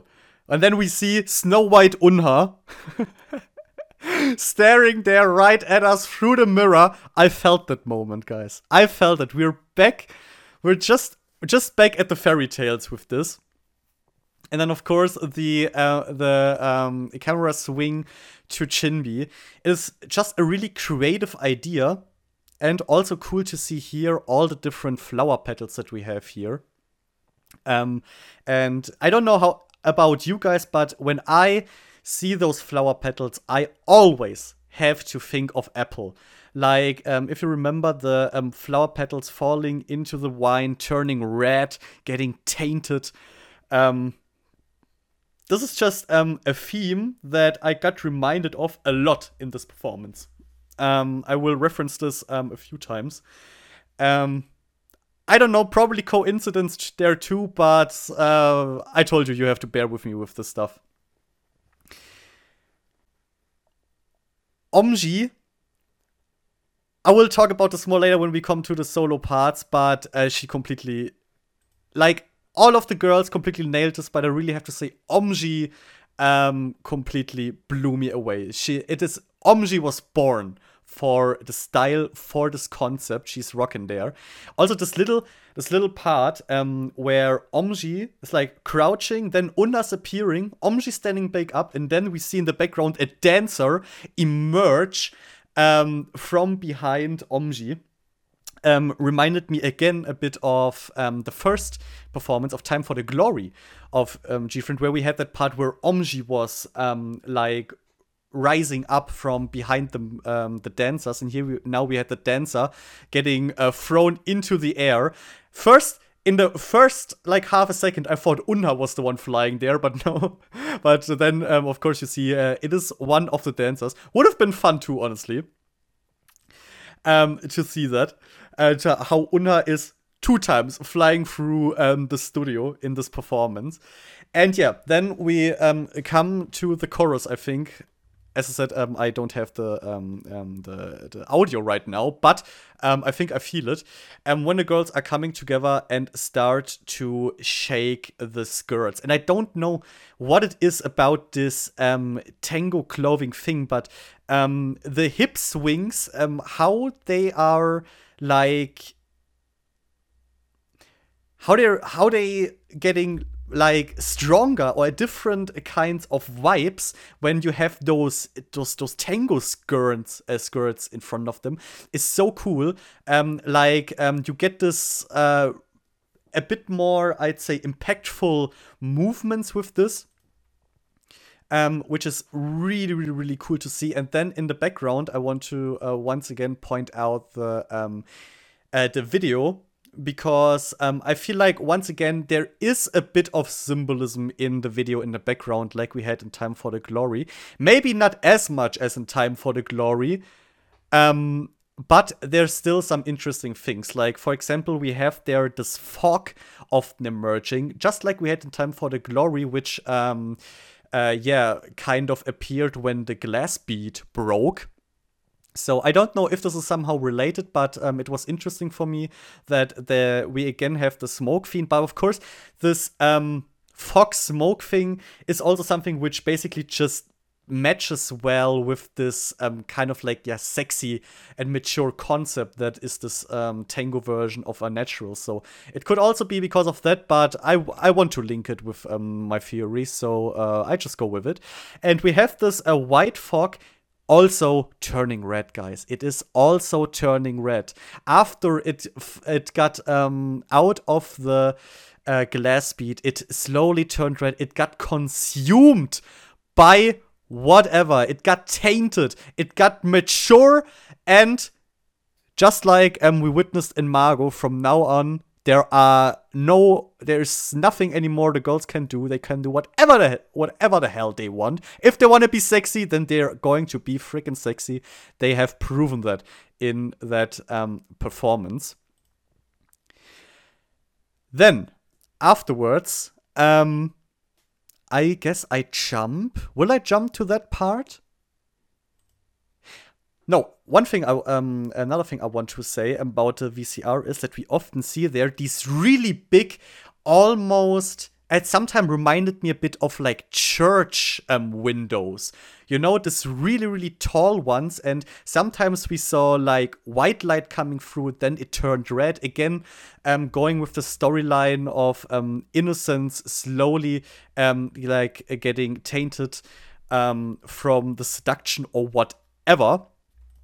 And this is just a really cool image, which actually reminded me a bit of, if you remember GFriend's Flower, the Japanese song they have performed, where they also had this like Spanish matador theme more outfit-wise.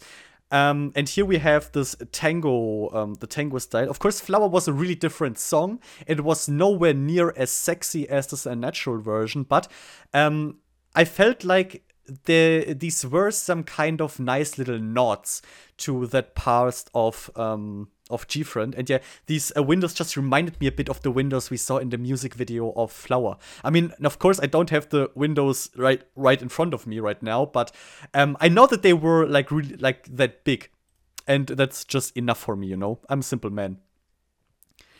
Then, of course, this rap part of Chinbi, followed by Omji. I liked that so much, and there could be some people saying now, but whoa. Didn't you say in the WJSN performance that you did not like the rap? Like, can you make up your mind? Yes. Yes. I did not like the rap, but why didn't I like the rap? Well, first, it didn't fit into the song at all. And secondly, I simply don't like if you push a rap into something where it does not belong. And well, in Unnatural, there is a rap. And honestly, the rap is outstanding in Unnatural. I love the rap. The rap is exactly where it belongs, and it sounds like it should in Unnatural, like by WJSN. This goes to you, Exy, by the way. Exy, I love your rap in Unnatural. Big love. By the way, listen to The Light by Exy and Key. I'm going to promote this fucking song in every episode. Oh, listen to it. Now, where was I? Yeah, rap.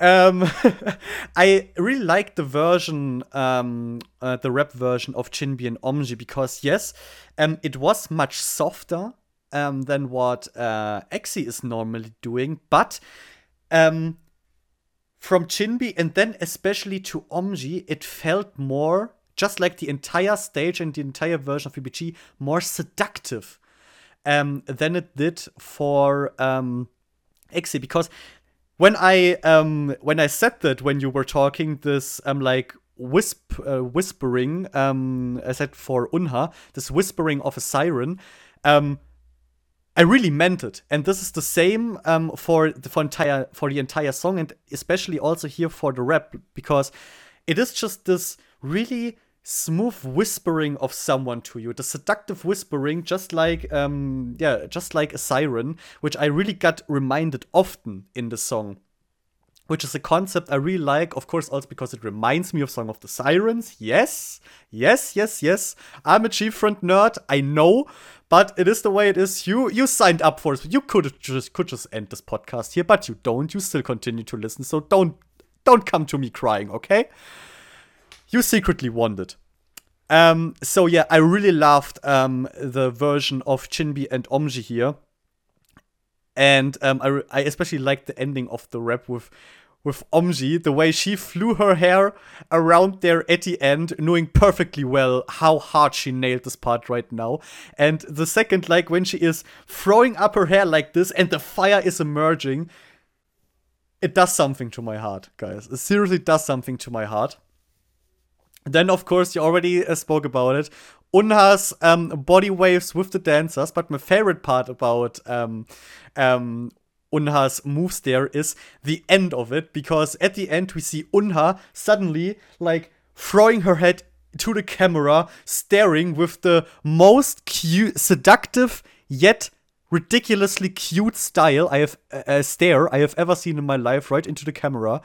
Like there we have the pinnacle of cutie sexy Unha right in that frame. I absolutely adored it. She has her own kind of sexiness. Yeah, and it's outstanding. And I hope she never loses the confidence in it, because she is rocking it outstandingly hard. And yeah, there is also this part where Unha and the other dancers are standing on the chairs and like doing gestures with their hand. And yes, guys, I tried to find something. I was sitting there here in before we started recording for like half an hour. I'm not shitting you, and used multiple image manipulation softwares to draw different figures into the hands and postures of the dancers and Unha to see if they're forming something, but I couldn't find anything. First, I thought they are like spelling out BBG, but they don't. I thought maybe they're spelling out Nabi. No, they don't, or something like this. So I couldn't make out a proper like form, a proper pattern that they're doing there. So if you know that they're forming something there, let me know, because I really tried hard to find something. I didn't, but still, it looked glorious as fuck, so who cares? It was impactful as hell. Then Omji. Staring into the camera, flirting hardcore with us, and then one of my favorite parts of the entire performance, Omji going down and Chinbi sliding from the right side into the camera. This was just so on point, the way she was sliding in there. It is just, every time when I watch this performance, it is like oddly satisfying to me, like really oddly satisfying. But super cool. Then the girls performing together. I don't think I need to say much about how hard they are nailing the choreo in this part. Much more interesting than the solo parts. And I mean, Chinbi ripping off the skirts just like the girls are ripping the stage. Showing why she is the dancer, guys. The dancer. Doing her moves there, and then the confident spin she's doing at the end, staring at the camera, and then vanishing behind the flex, or almost at curtains, behind the flex, of course. And once again, Omji completely, like, holy shit, nailing her part. Like, a cane, I already said it when you spoke, is a classic prop. That is true, but it is such an impactful one if you use it right. And I really had this also reminded me a bit of G-Friend's performance with the umbrellas. Maybe you guys remembered this stage of G-Friend. I watch it like quite frequently, and it's just it reminds me of the old times. And on the other hand, I see Omji slaying that part so hard, sexy as hell, and at the end, another part that really blew me away, when Omji is like smashing that cane on the ground, and then that hip movement when she is moving her hip from the left to the right, staring into the camera. This is once again such a like power move. Because what I like so much about Omji in this performance is that every time when she's in frame, I have the feeling that she is like, I am the sexiest motherfucker on this entire planet. And this is exactly what I want to see for a concept like this. It feels like Omji is really living that concept. She's rocking there. So amazing. And then Unha, of course, flying through the air like the butterfly she is. And yes, maybe not 100% perfectly executed, but I'll be completely honest, guys, I didn't notice at all. I didn't notice it. Yes, after we saw how it looked in the practice, okay, I saw it in the performance, but it is basically the same thing I am always saying. It is not that big of a deal. You didn't execute one move perfectly from all of the, like, from this entire performance that slayed so hard. It was so outstandingly good.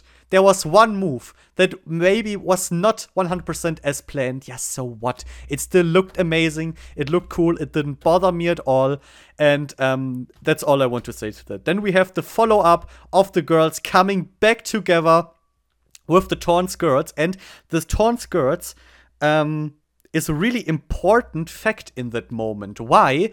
Because now we're back at the unnatural choreo that we know, with the really subtle hip movements, like the hip swings from left to right that they're doing in the chorus. One of the best parts, absolute best parts in the choreography of Unnatural, and the girls are doing it here in that part.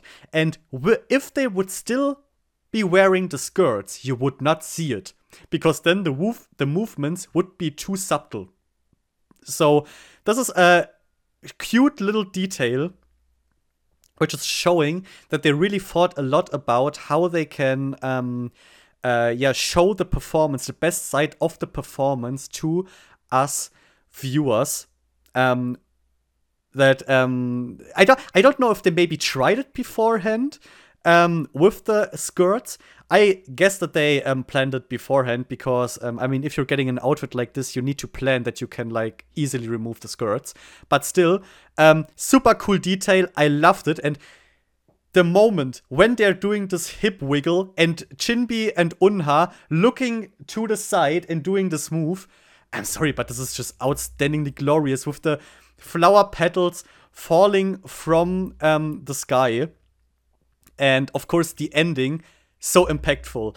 When they're getting covered by the BBG flags, once again, BPM, call me, please. I want one of those flags.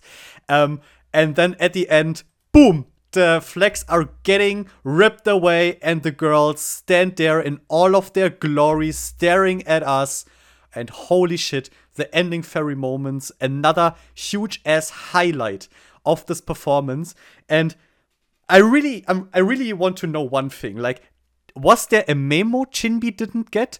Because we have, in the end, Chinbi smiling into the camera, as, like, the cuteness of this smile.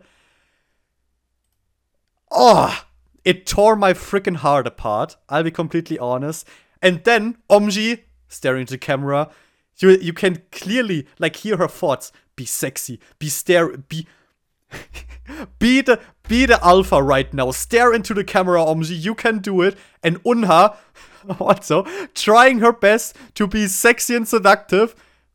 Okay, those little, like, Bambi eyes add the just portion of cuteness that is Unha to it. But she's trying so hard to be serious, while Chinbi is the only one smiling through this ending process the whole time.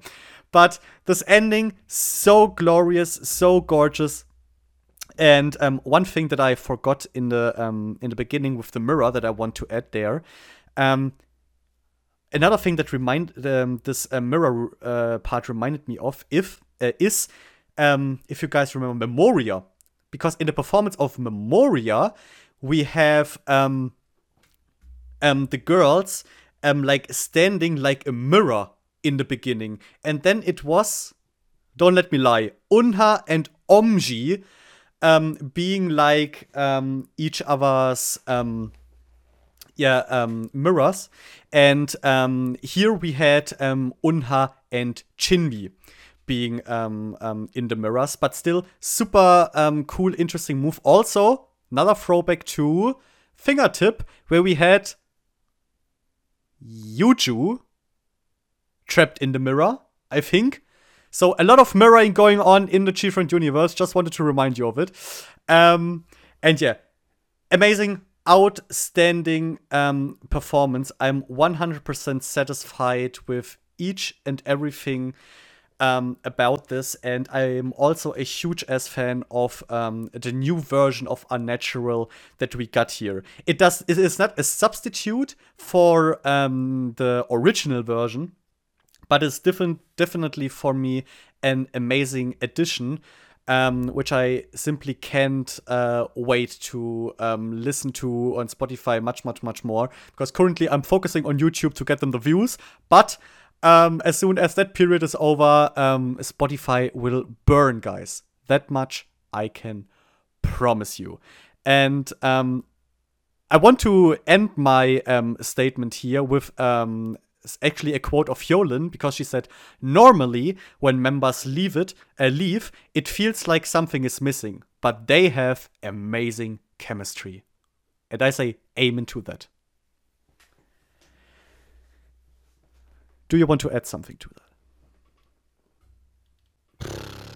No. Or did you already leave?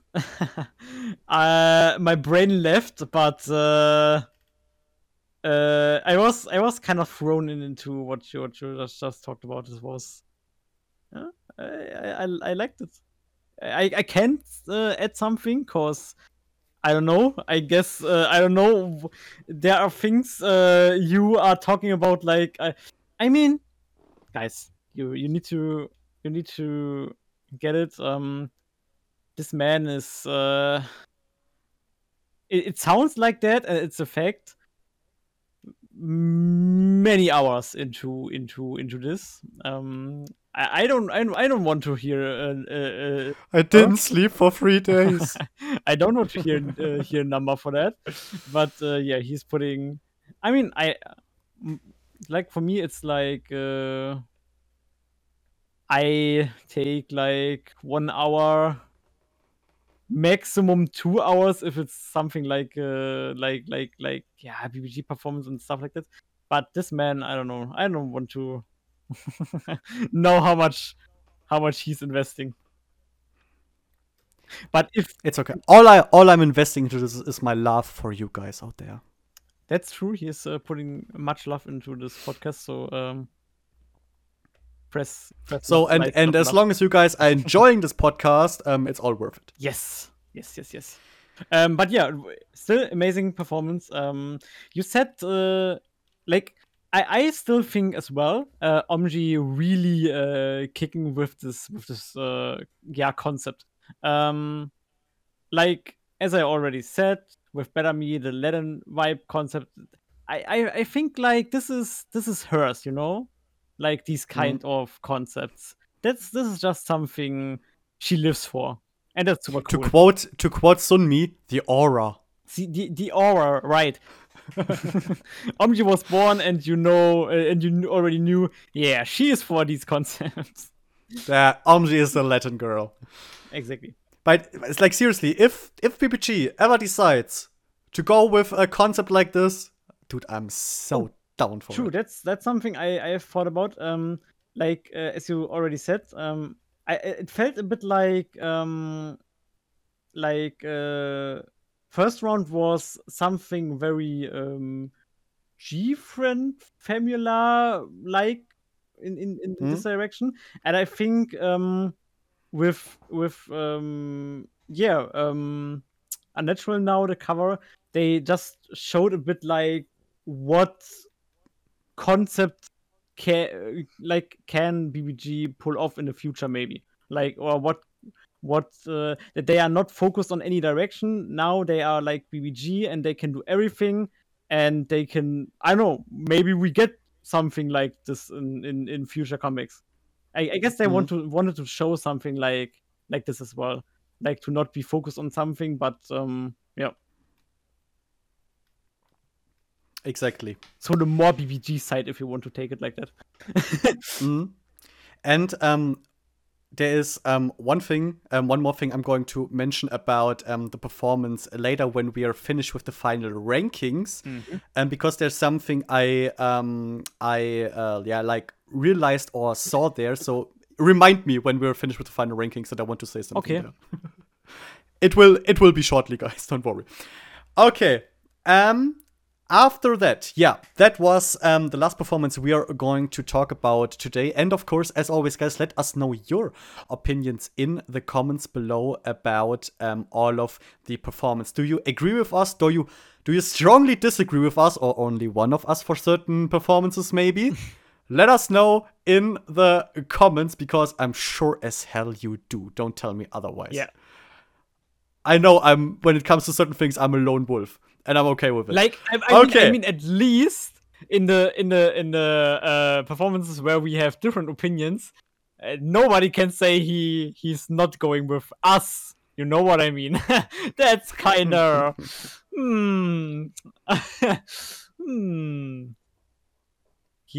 Okay. Everyone needs to choose a side. There's only one side, guys. Either you hate it or love it. There is no in between. Exactly. Okay. Then, next up, we have the self-assessment of the groups. It was time for them to once again decide who is above and who is below. And I like that this segment started with Chinbi saying, if we place last again, I'm going to storm out. Yeah. That's my girl. That's the fire I want to see. And after that, it was time for WJSN to first reveal their rankings. And I can already say WJSN is the only group who went or who chose an above them. And this was, and I have to say, there's no big surprise there for me personally, Hyolyn.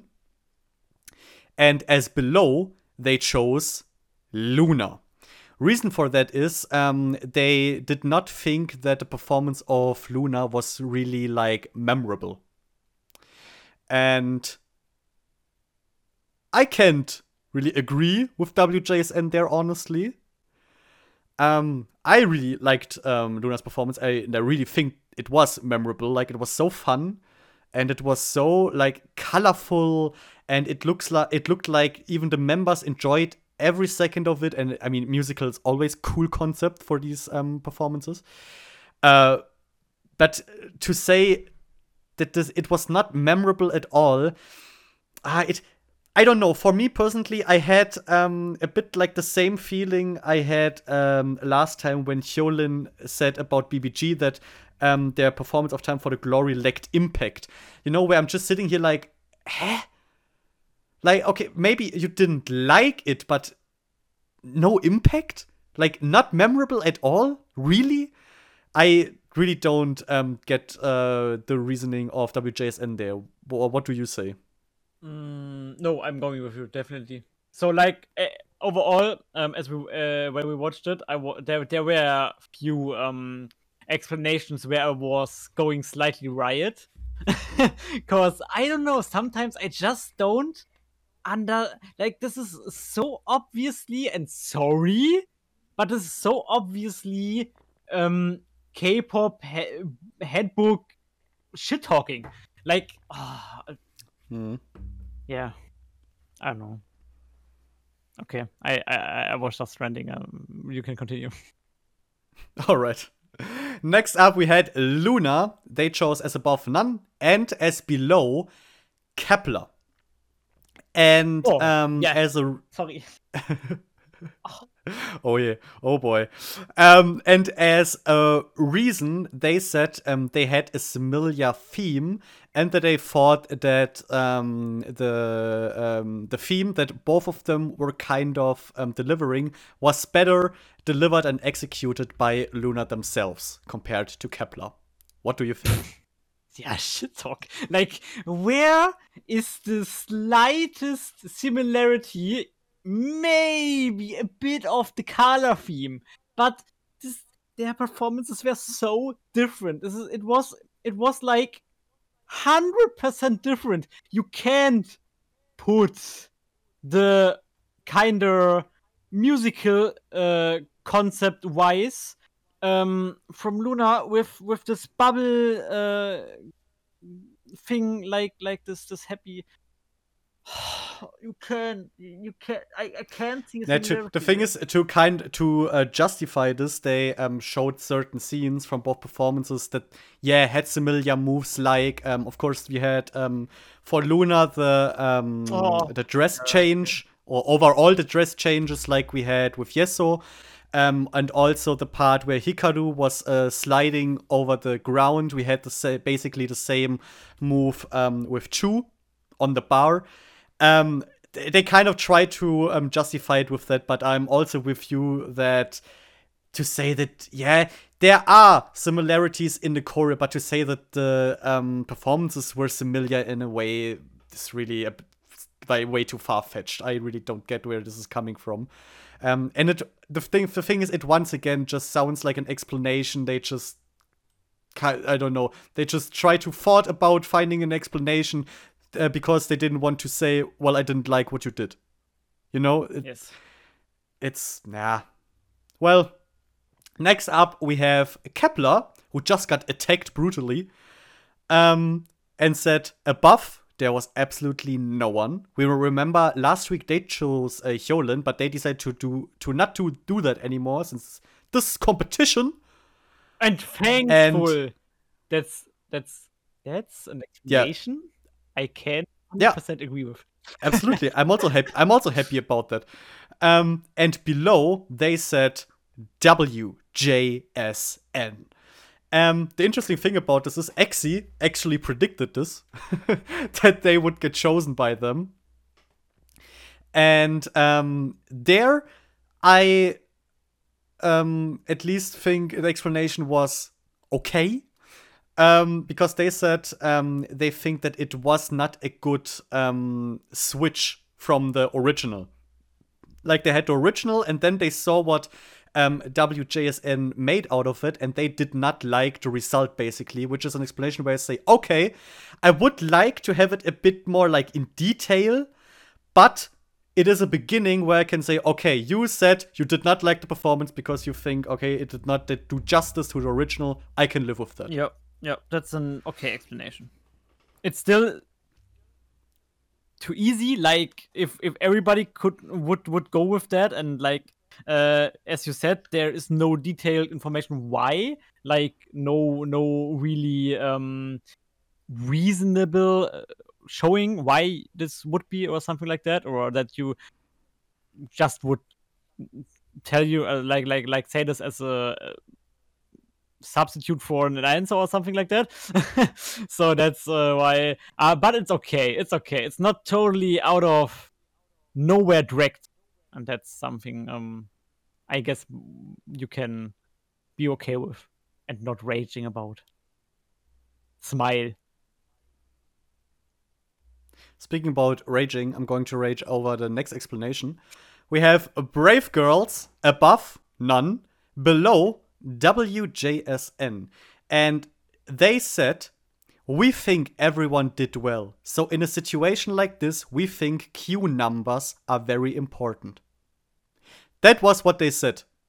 And so basically they said, yeah, well, WJSN was first, so this is the same kind of shit explanation we got for BBG, last week from Kepler, basically. Yeah. Like, yeah, you are first, and yeah, come, that's why I guess I forgot you or something like this. This is just, oh, come on. This is making me aggressive. Like, at least lie. At least, like, think of a lie that you can give out there, but not such a lame ass explanation. And like, say we think that maybe you are dangerous for us. That's why you're getting this. I mean, Brave Girls even said that Yeah, the first time. they have to be really. Also, They even said that they have to be really careful Okay. because they are in danger when it comes to that voting stuff. So why not like pick smarter? Why not say, okay, let's think who could be the one that is getting the most dislikes from the others besides us? And then maybe say, okay, maybe Kepler or for okay, WJSN. Let's say they think WJSN will get, and then say, okay, and that's why we gave you a downvote, because that could mean that you are below us in this ranking, Yeah. and we would get more points than you. Like, at least if you don't have any explanation, then go in a strategic way for it, but not do shit like this. Yeah, and even Brave Girls did this in round 1 when they did the drop vote to BBG with saying like, yeah, dangerous, like just straight up. They can be like high, so on top, like, and like they didn't strategic move, so why not continuing with that? Nah, guess was a lucky hit, and now we need to continue with this. Yeah. I really hope they stop doing that. Yeah. It's annoying. It is. Next up, Hyolyn, above, none, below, Brave Girls. And unfortunately, there was a bit of a mic problem in that situation. So it was difficult for us to hear what Hyolyn was saying, but thankfully the translator, either he understood stuff or he completely made up what she said. But what we could read was she could not see their unique colors. And if she really did say that, I have to say, I hate that. I hate it when in K-pop they're saying, I hope that we can all show our unique colors. Like, what did I really hate when they say stuff like this. Let's just say their personalities, that every member is different, different personalities, but this color shit is really annoying me, and every group always does it. But well, that is what she took as an explanation. In my opinion, also not a satisfying one. Yeah, I'm going with that. All right. Next up, and last one, BBG, above, none, below, Brave Girls. And Omji here said the performance lacked key factors, and thus they simply expected more of Brave Girls.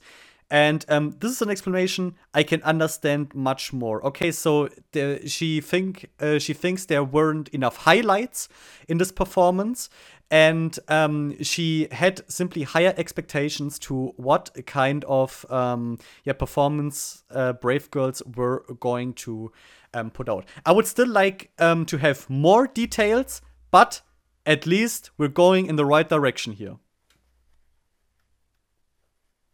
Yes.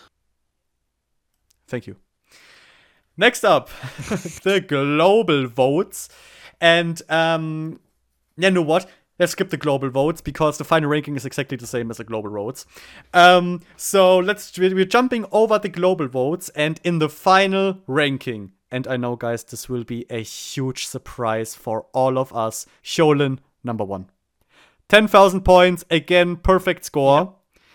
Number 2, Luna with 6,432 points. Number 3, WJSN, 5,397. BBG on 4 with 4,431. Kepler on 5 with 4,031.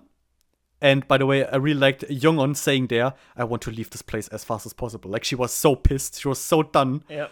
That she just blurted this out like, I'm done with this shit.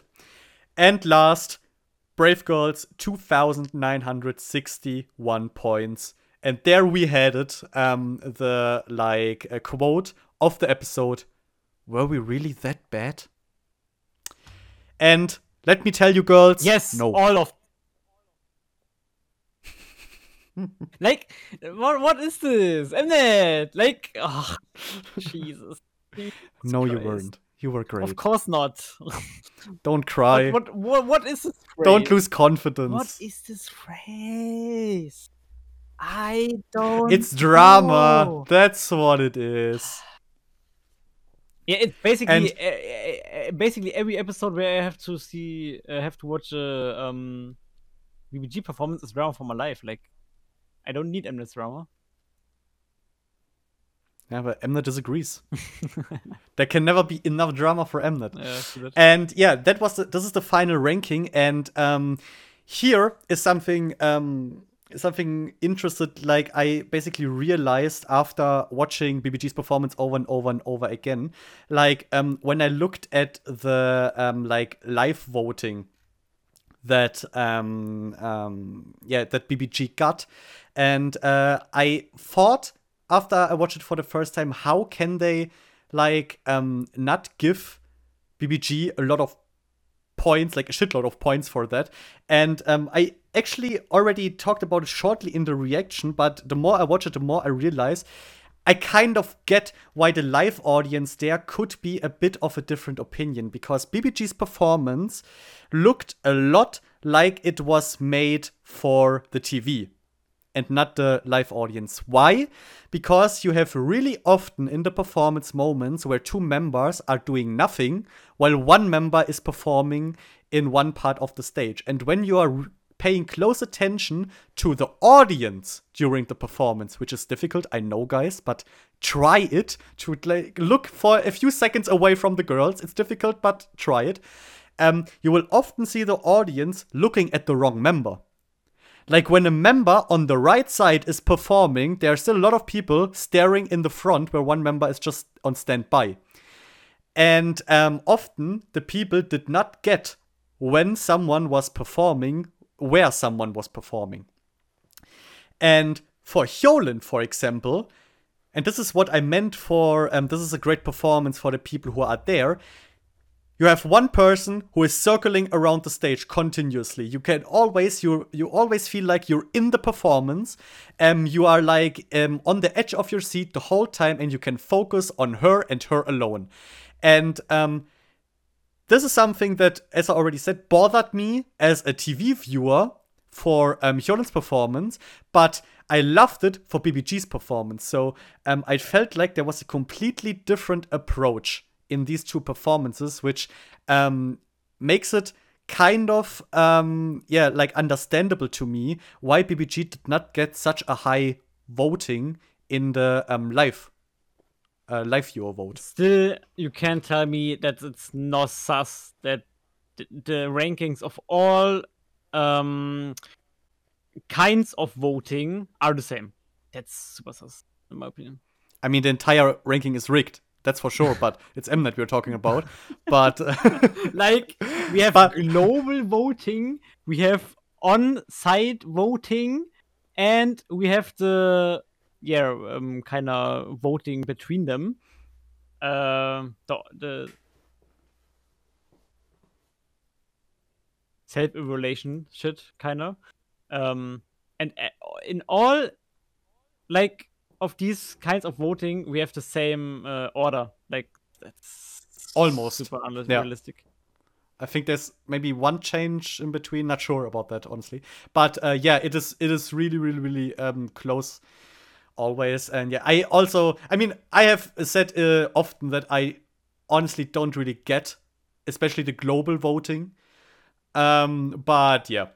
That's the way it is, but this was just something I realized after watching BBG's performance more than is healthy for me.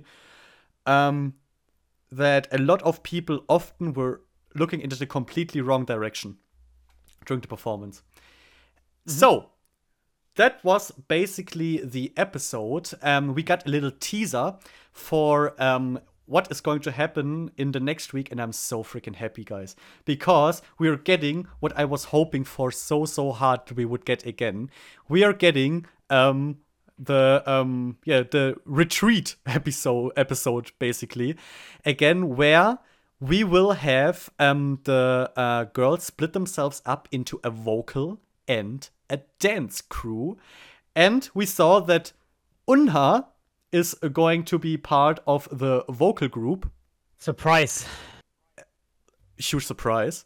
And more. I think we also saw a few other people, I think, there, but I don't remember correctly. But the important thing is that we will get this this split into vocal and dance group again. For the people who don't know what this means, we had the same thing in Queendom Season 1, 2. So basically, you have one representative of each team in the vocal group and one representative in the dance group. And the vocal groups, it looked like they will have the exact same concept like in Season 1. Then we will have 2 people from each group forming a duo to perform a song that they can decide on themselves. And then it will basically get voted which duo is going to win. And then the groups these 2 winners belong to will get the points. And for the dance crew, I guess it is also going to be the same. Then it would be like they're going to perform, and then each dancer will get a separate ranking, and based on the ranking, the groups will get points. I'm interested if this is once again a double round, like in the last time, where we got the unit stages, and then one make your song different shit.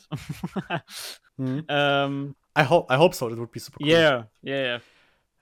An interesting thing is that I read is that Chinbi has actually said to fans multiple times that she is not going to participate in the dance unit, which would mean that Omji is going to be the one being in the dance unit. I'm really curious if that is true, if that will be reality. If yes, you go Omji, destroy them. Yeah. I'm really looking forward to this. Or maybe it is just another lie of Miss Wang Unbi. But I think it is not so far-fetched that we will get Omji there in the dance line for the performance. True that. And Una was flexing with her collaborations. Oh yeah. I'm so looking forward to this collab, dude. Like, if in Season 1, guys, I really want to recommend to you Hwaza and Key with Wish You Were Gay. Holy shit, this performance was outstanding. Now, I have to say, I think all of them were pretty cool. So like, this is made for good performances, basically. So last thing that we saw in the episode is kind of like the cookie scene at the end. We were in BBG's practice room in their dance studio, and they were sitting in the corner, and Chinbi was called for the dance practice, and she, which is of course the most natural thing you can do, placed her phone on the feet of Unha, who was sitting right next to her. And Unha decided to once again be the fluff ball that she is, and take some selfies and record a video message for Chinbi on her phone. After Chinbi came back, she like instantly saw that, and I loved Unna's reaction when she saw Chinbi looking at her phone, like looking not that happy. Unna was like, "Do you not like it? Smile!" Yeah, was so cute. So good. Those two together, my heart. It was adorable. Love, literally. These scenes are Jesus. BBG just carrying the screen time. But thanks for Mnet for loving them. Queendom. In that case. Yeah. I mean, I would be really interested if there's someone in Mnet who's just like such a huge fan of BBG, or if they simply are just a group who is delivering the most, you know? But yeah, that was really cute. And guys, that was the end of the episode. And last week we told you that we would have our favorite corner at the end, that it would prevail. It would happen no matter what Mnet was throwing in front of our way. And surprise, surprise, Mnet was not throwing shit for us. We didn't get anything. Once again, thank you for nothing, Mnet. Literally. But you know what? We don't need you. Mnet, we don't need you. So, guys, here I present you our new sister corner or sibling corner to Fashion with Tengu, Fashion with Tango. So, what do we think about BBG's outfits? Do you want to start?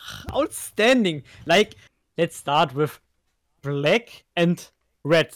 Already said, it's super, super, super cool. Color combination, and the superior one. Superior one, yeah. On top, like golden stage, and even more on the top. Perfect made for Goddess. Oh, surprise. And of course, styling wise, 3 of them so beautiful.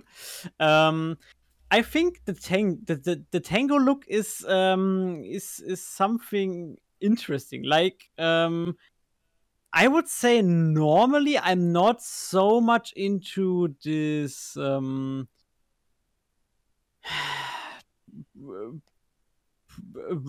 English words, like this things on the hand that are so pretty. These glove things. Yeah, kinda like I need a good adjective.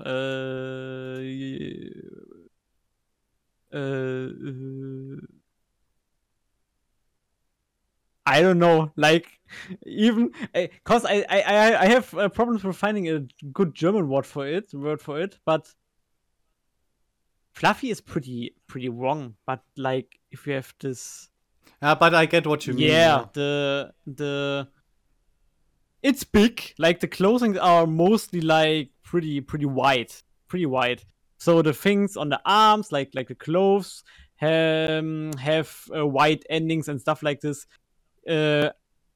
So that you have, when you do the moves, as you already said in your talk about the performance, that the moves have more impact. Like, if you do slightly arm moves, you have this waving clothings that are waving in with the moves.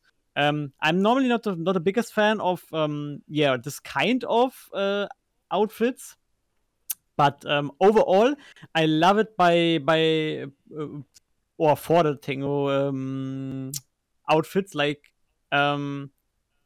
if you have a tango outfit at a Hool, like, I really love it there somehow, cause I don't know what it is, but maybe it's just the fitting concept kind of thing. Like, I guess that this is going to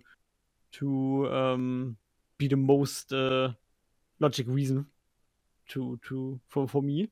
I have to say, not the biggest fan of Una's hair, though. I think wavy short hair, or more. It's not just wavy. It's more curly, even. Not the biggest fan of this with short hair. Like, for that, I'm more fan of her straighter short hair. But besides that, I'm super in love with the outfits, even with their full set of outfits. And if they drop their halves, like, even then, still outstanding. I love it. God damn it! While we were talking, I tried to find something. I tried to find who was responsible for the outfits of BBG, because they are custom made, and I read it somewhere, but I can't freaking find who it was, and I think I'm not going to find it. But yeah, these outfits were custom made for BBG, and overall, yes, straight up gorgeous. I mean, what I really like is that even though they all have a similar style, of course, that they are matching each other. They're all uh, they're all still different, but kind of suit each member really well. Um, like the way their the tops are cut, for example, different for each member. Yet it is matching with each and every one of them really, really well. What I also like is they did not go overboard with accessories or stuff like this. We have accessories, but they do what accessories are supposed to do. They are there, they accentuate certain stuff, but that's it. They're only there, not that visible. If you pay attention, you can see it, and that's it. Also, I'm a huge fan of it's not the ribbons, but the stuff that they put in their hair, the feathers. So cool. It looks gorgeous, even though for Una and Chinbi, it often isn't that easy visible due to their black hair. But for Omji, of course, that fiery red feather crown, just gorgeous, straight up gorgeous. The pants and the shoes are the same, I think, or base almost the same for all of them. Really cool. I like that the color they have. It's tough to say honestly what exactly it is. It is a red pinkish. It depends on how the light is falling on it. But it is definitely absolutely gorgeous. I think I'm actually Chinbi's top is something I'm not so sure about because there's too much going on for me. There in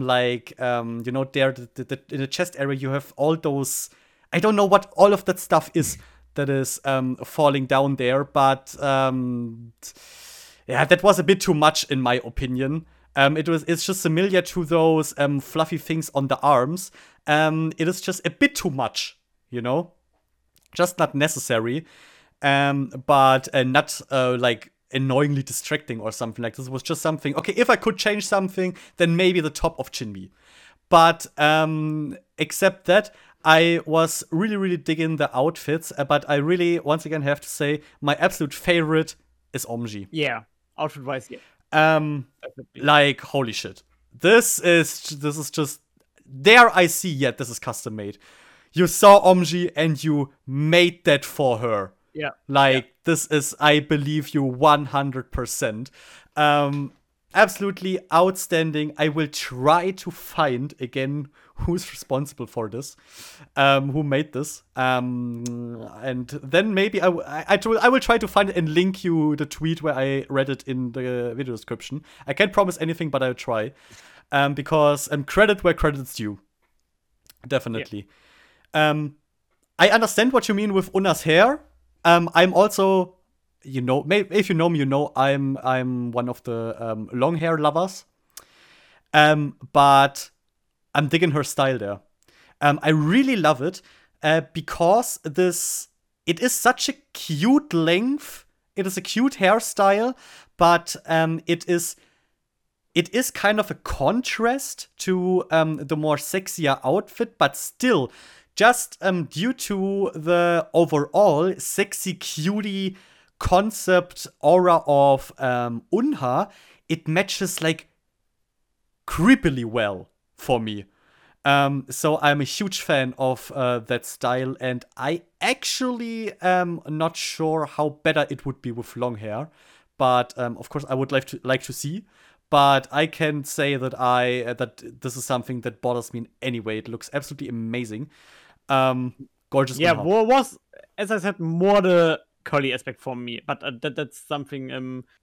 That's exactly the thing I like. I'm pretty special about the curly, because I really love straight hair. Like it's like I would say, as example, here for Shinbi and Omji, I think the more wavy hair definitely the better decision. But I guess if it comes to casually, casually pictures and stuff like that, and outfits, I'm more like straight hair is more my style, basically. And I think curly, short hair. Not the best combination, in my opinion. Still, there is nothing on Earth that can make Una look somehow a bit slightly worse. Yeah, you already messed up, dude. It's okay. It's okay. Let it go. Let it go. Hey, you talk whatever. You did it the same with you, girl. So No. no, I only said the lasers are a no-no.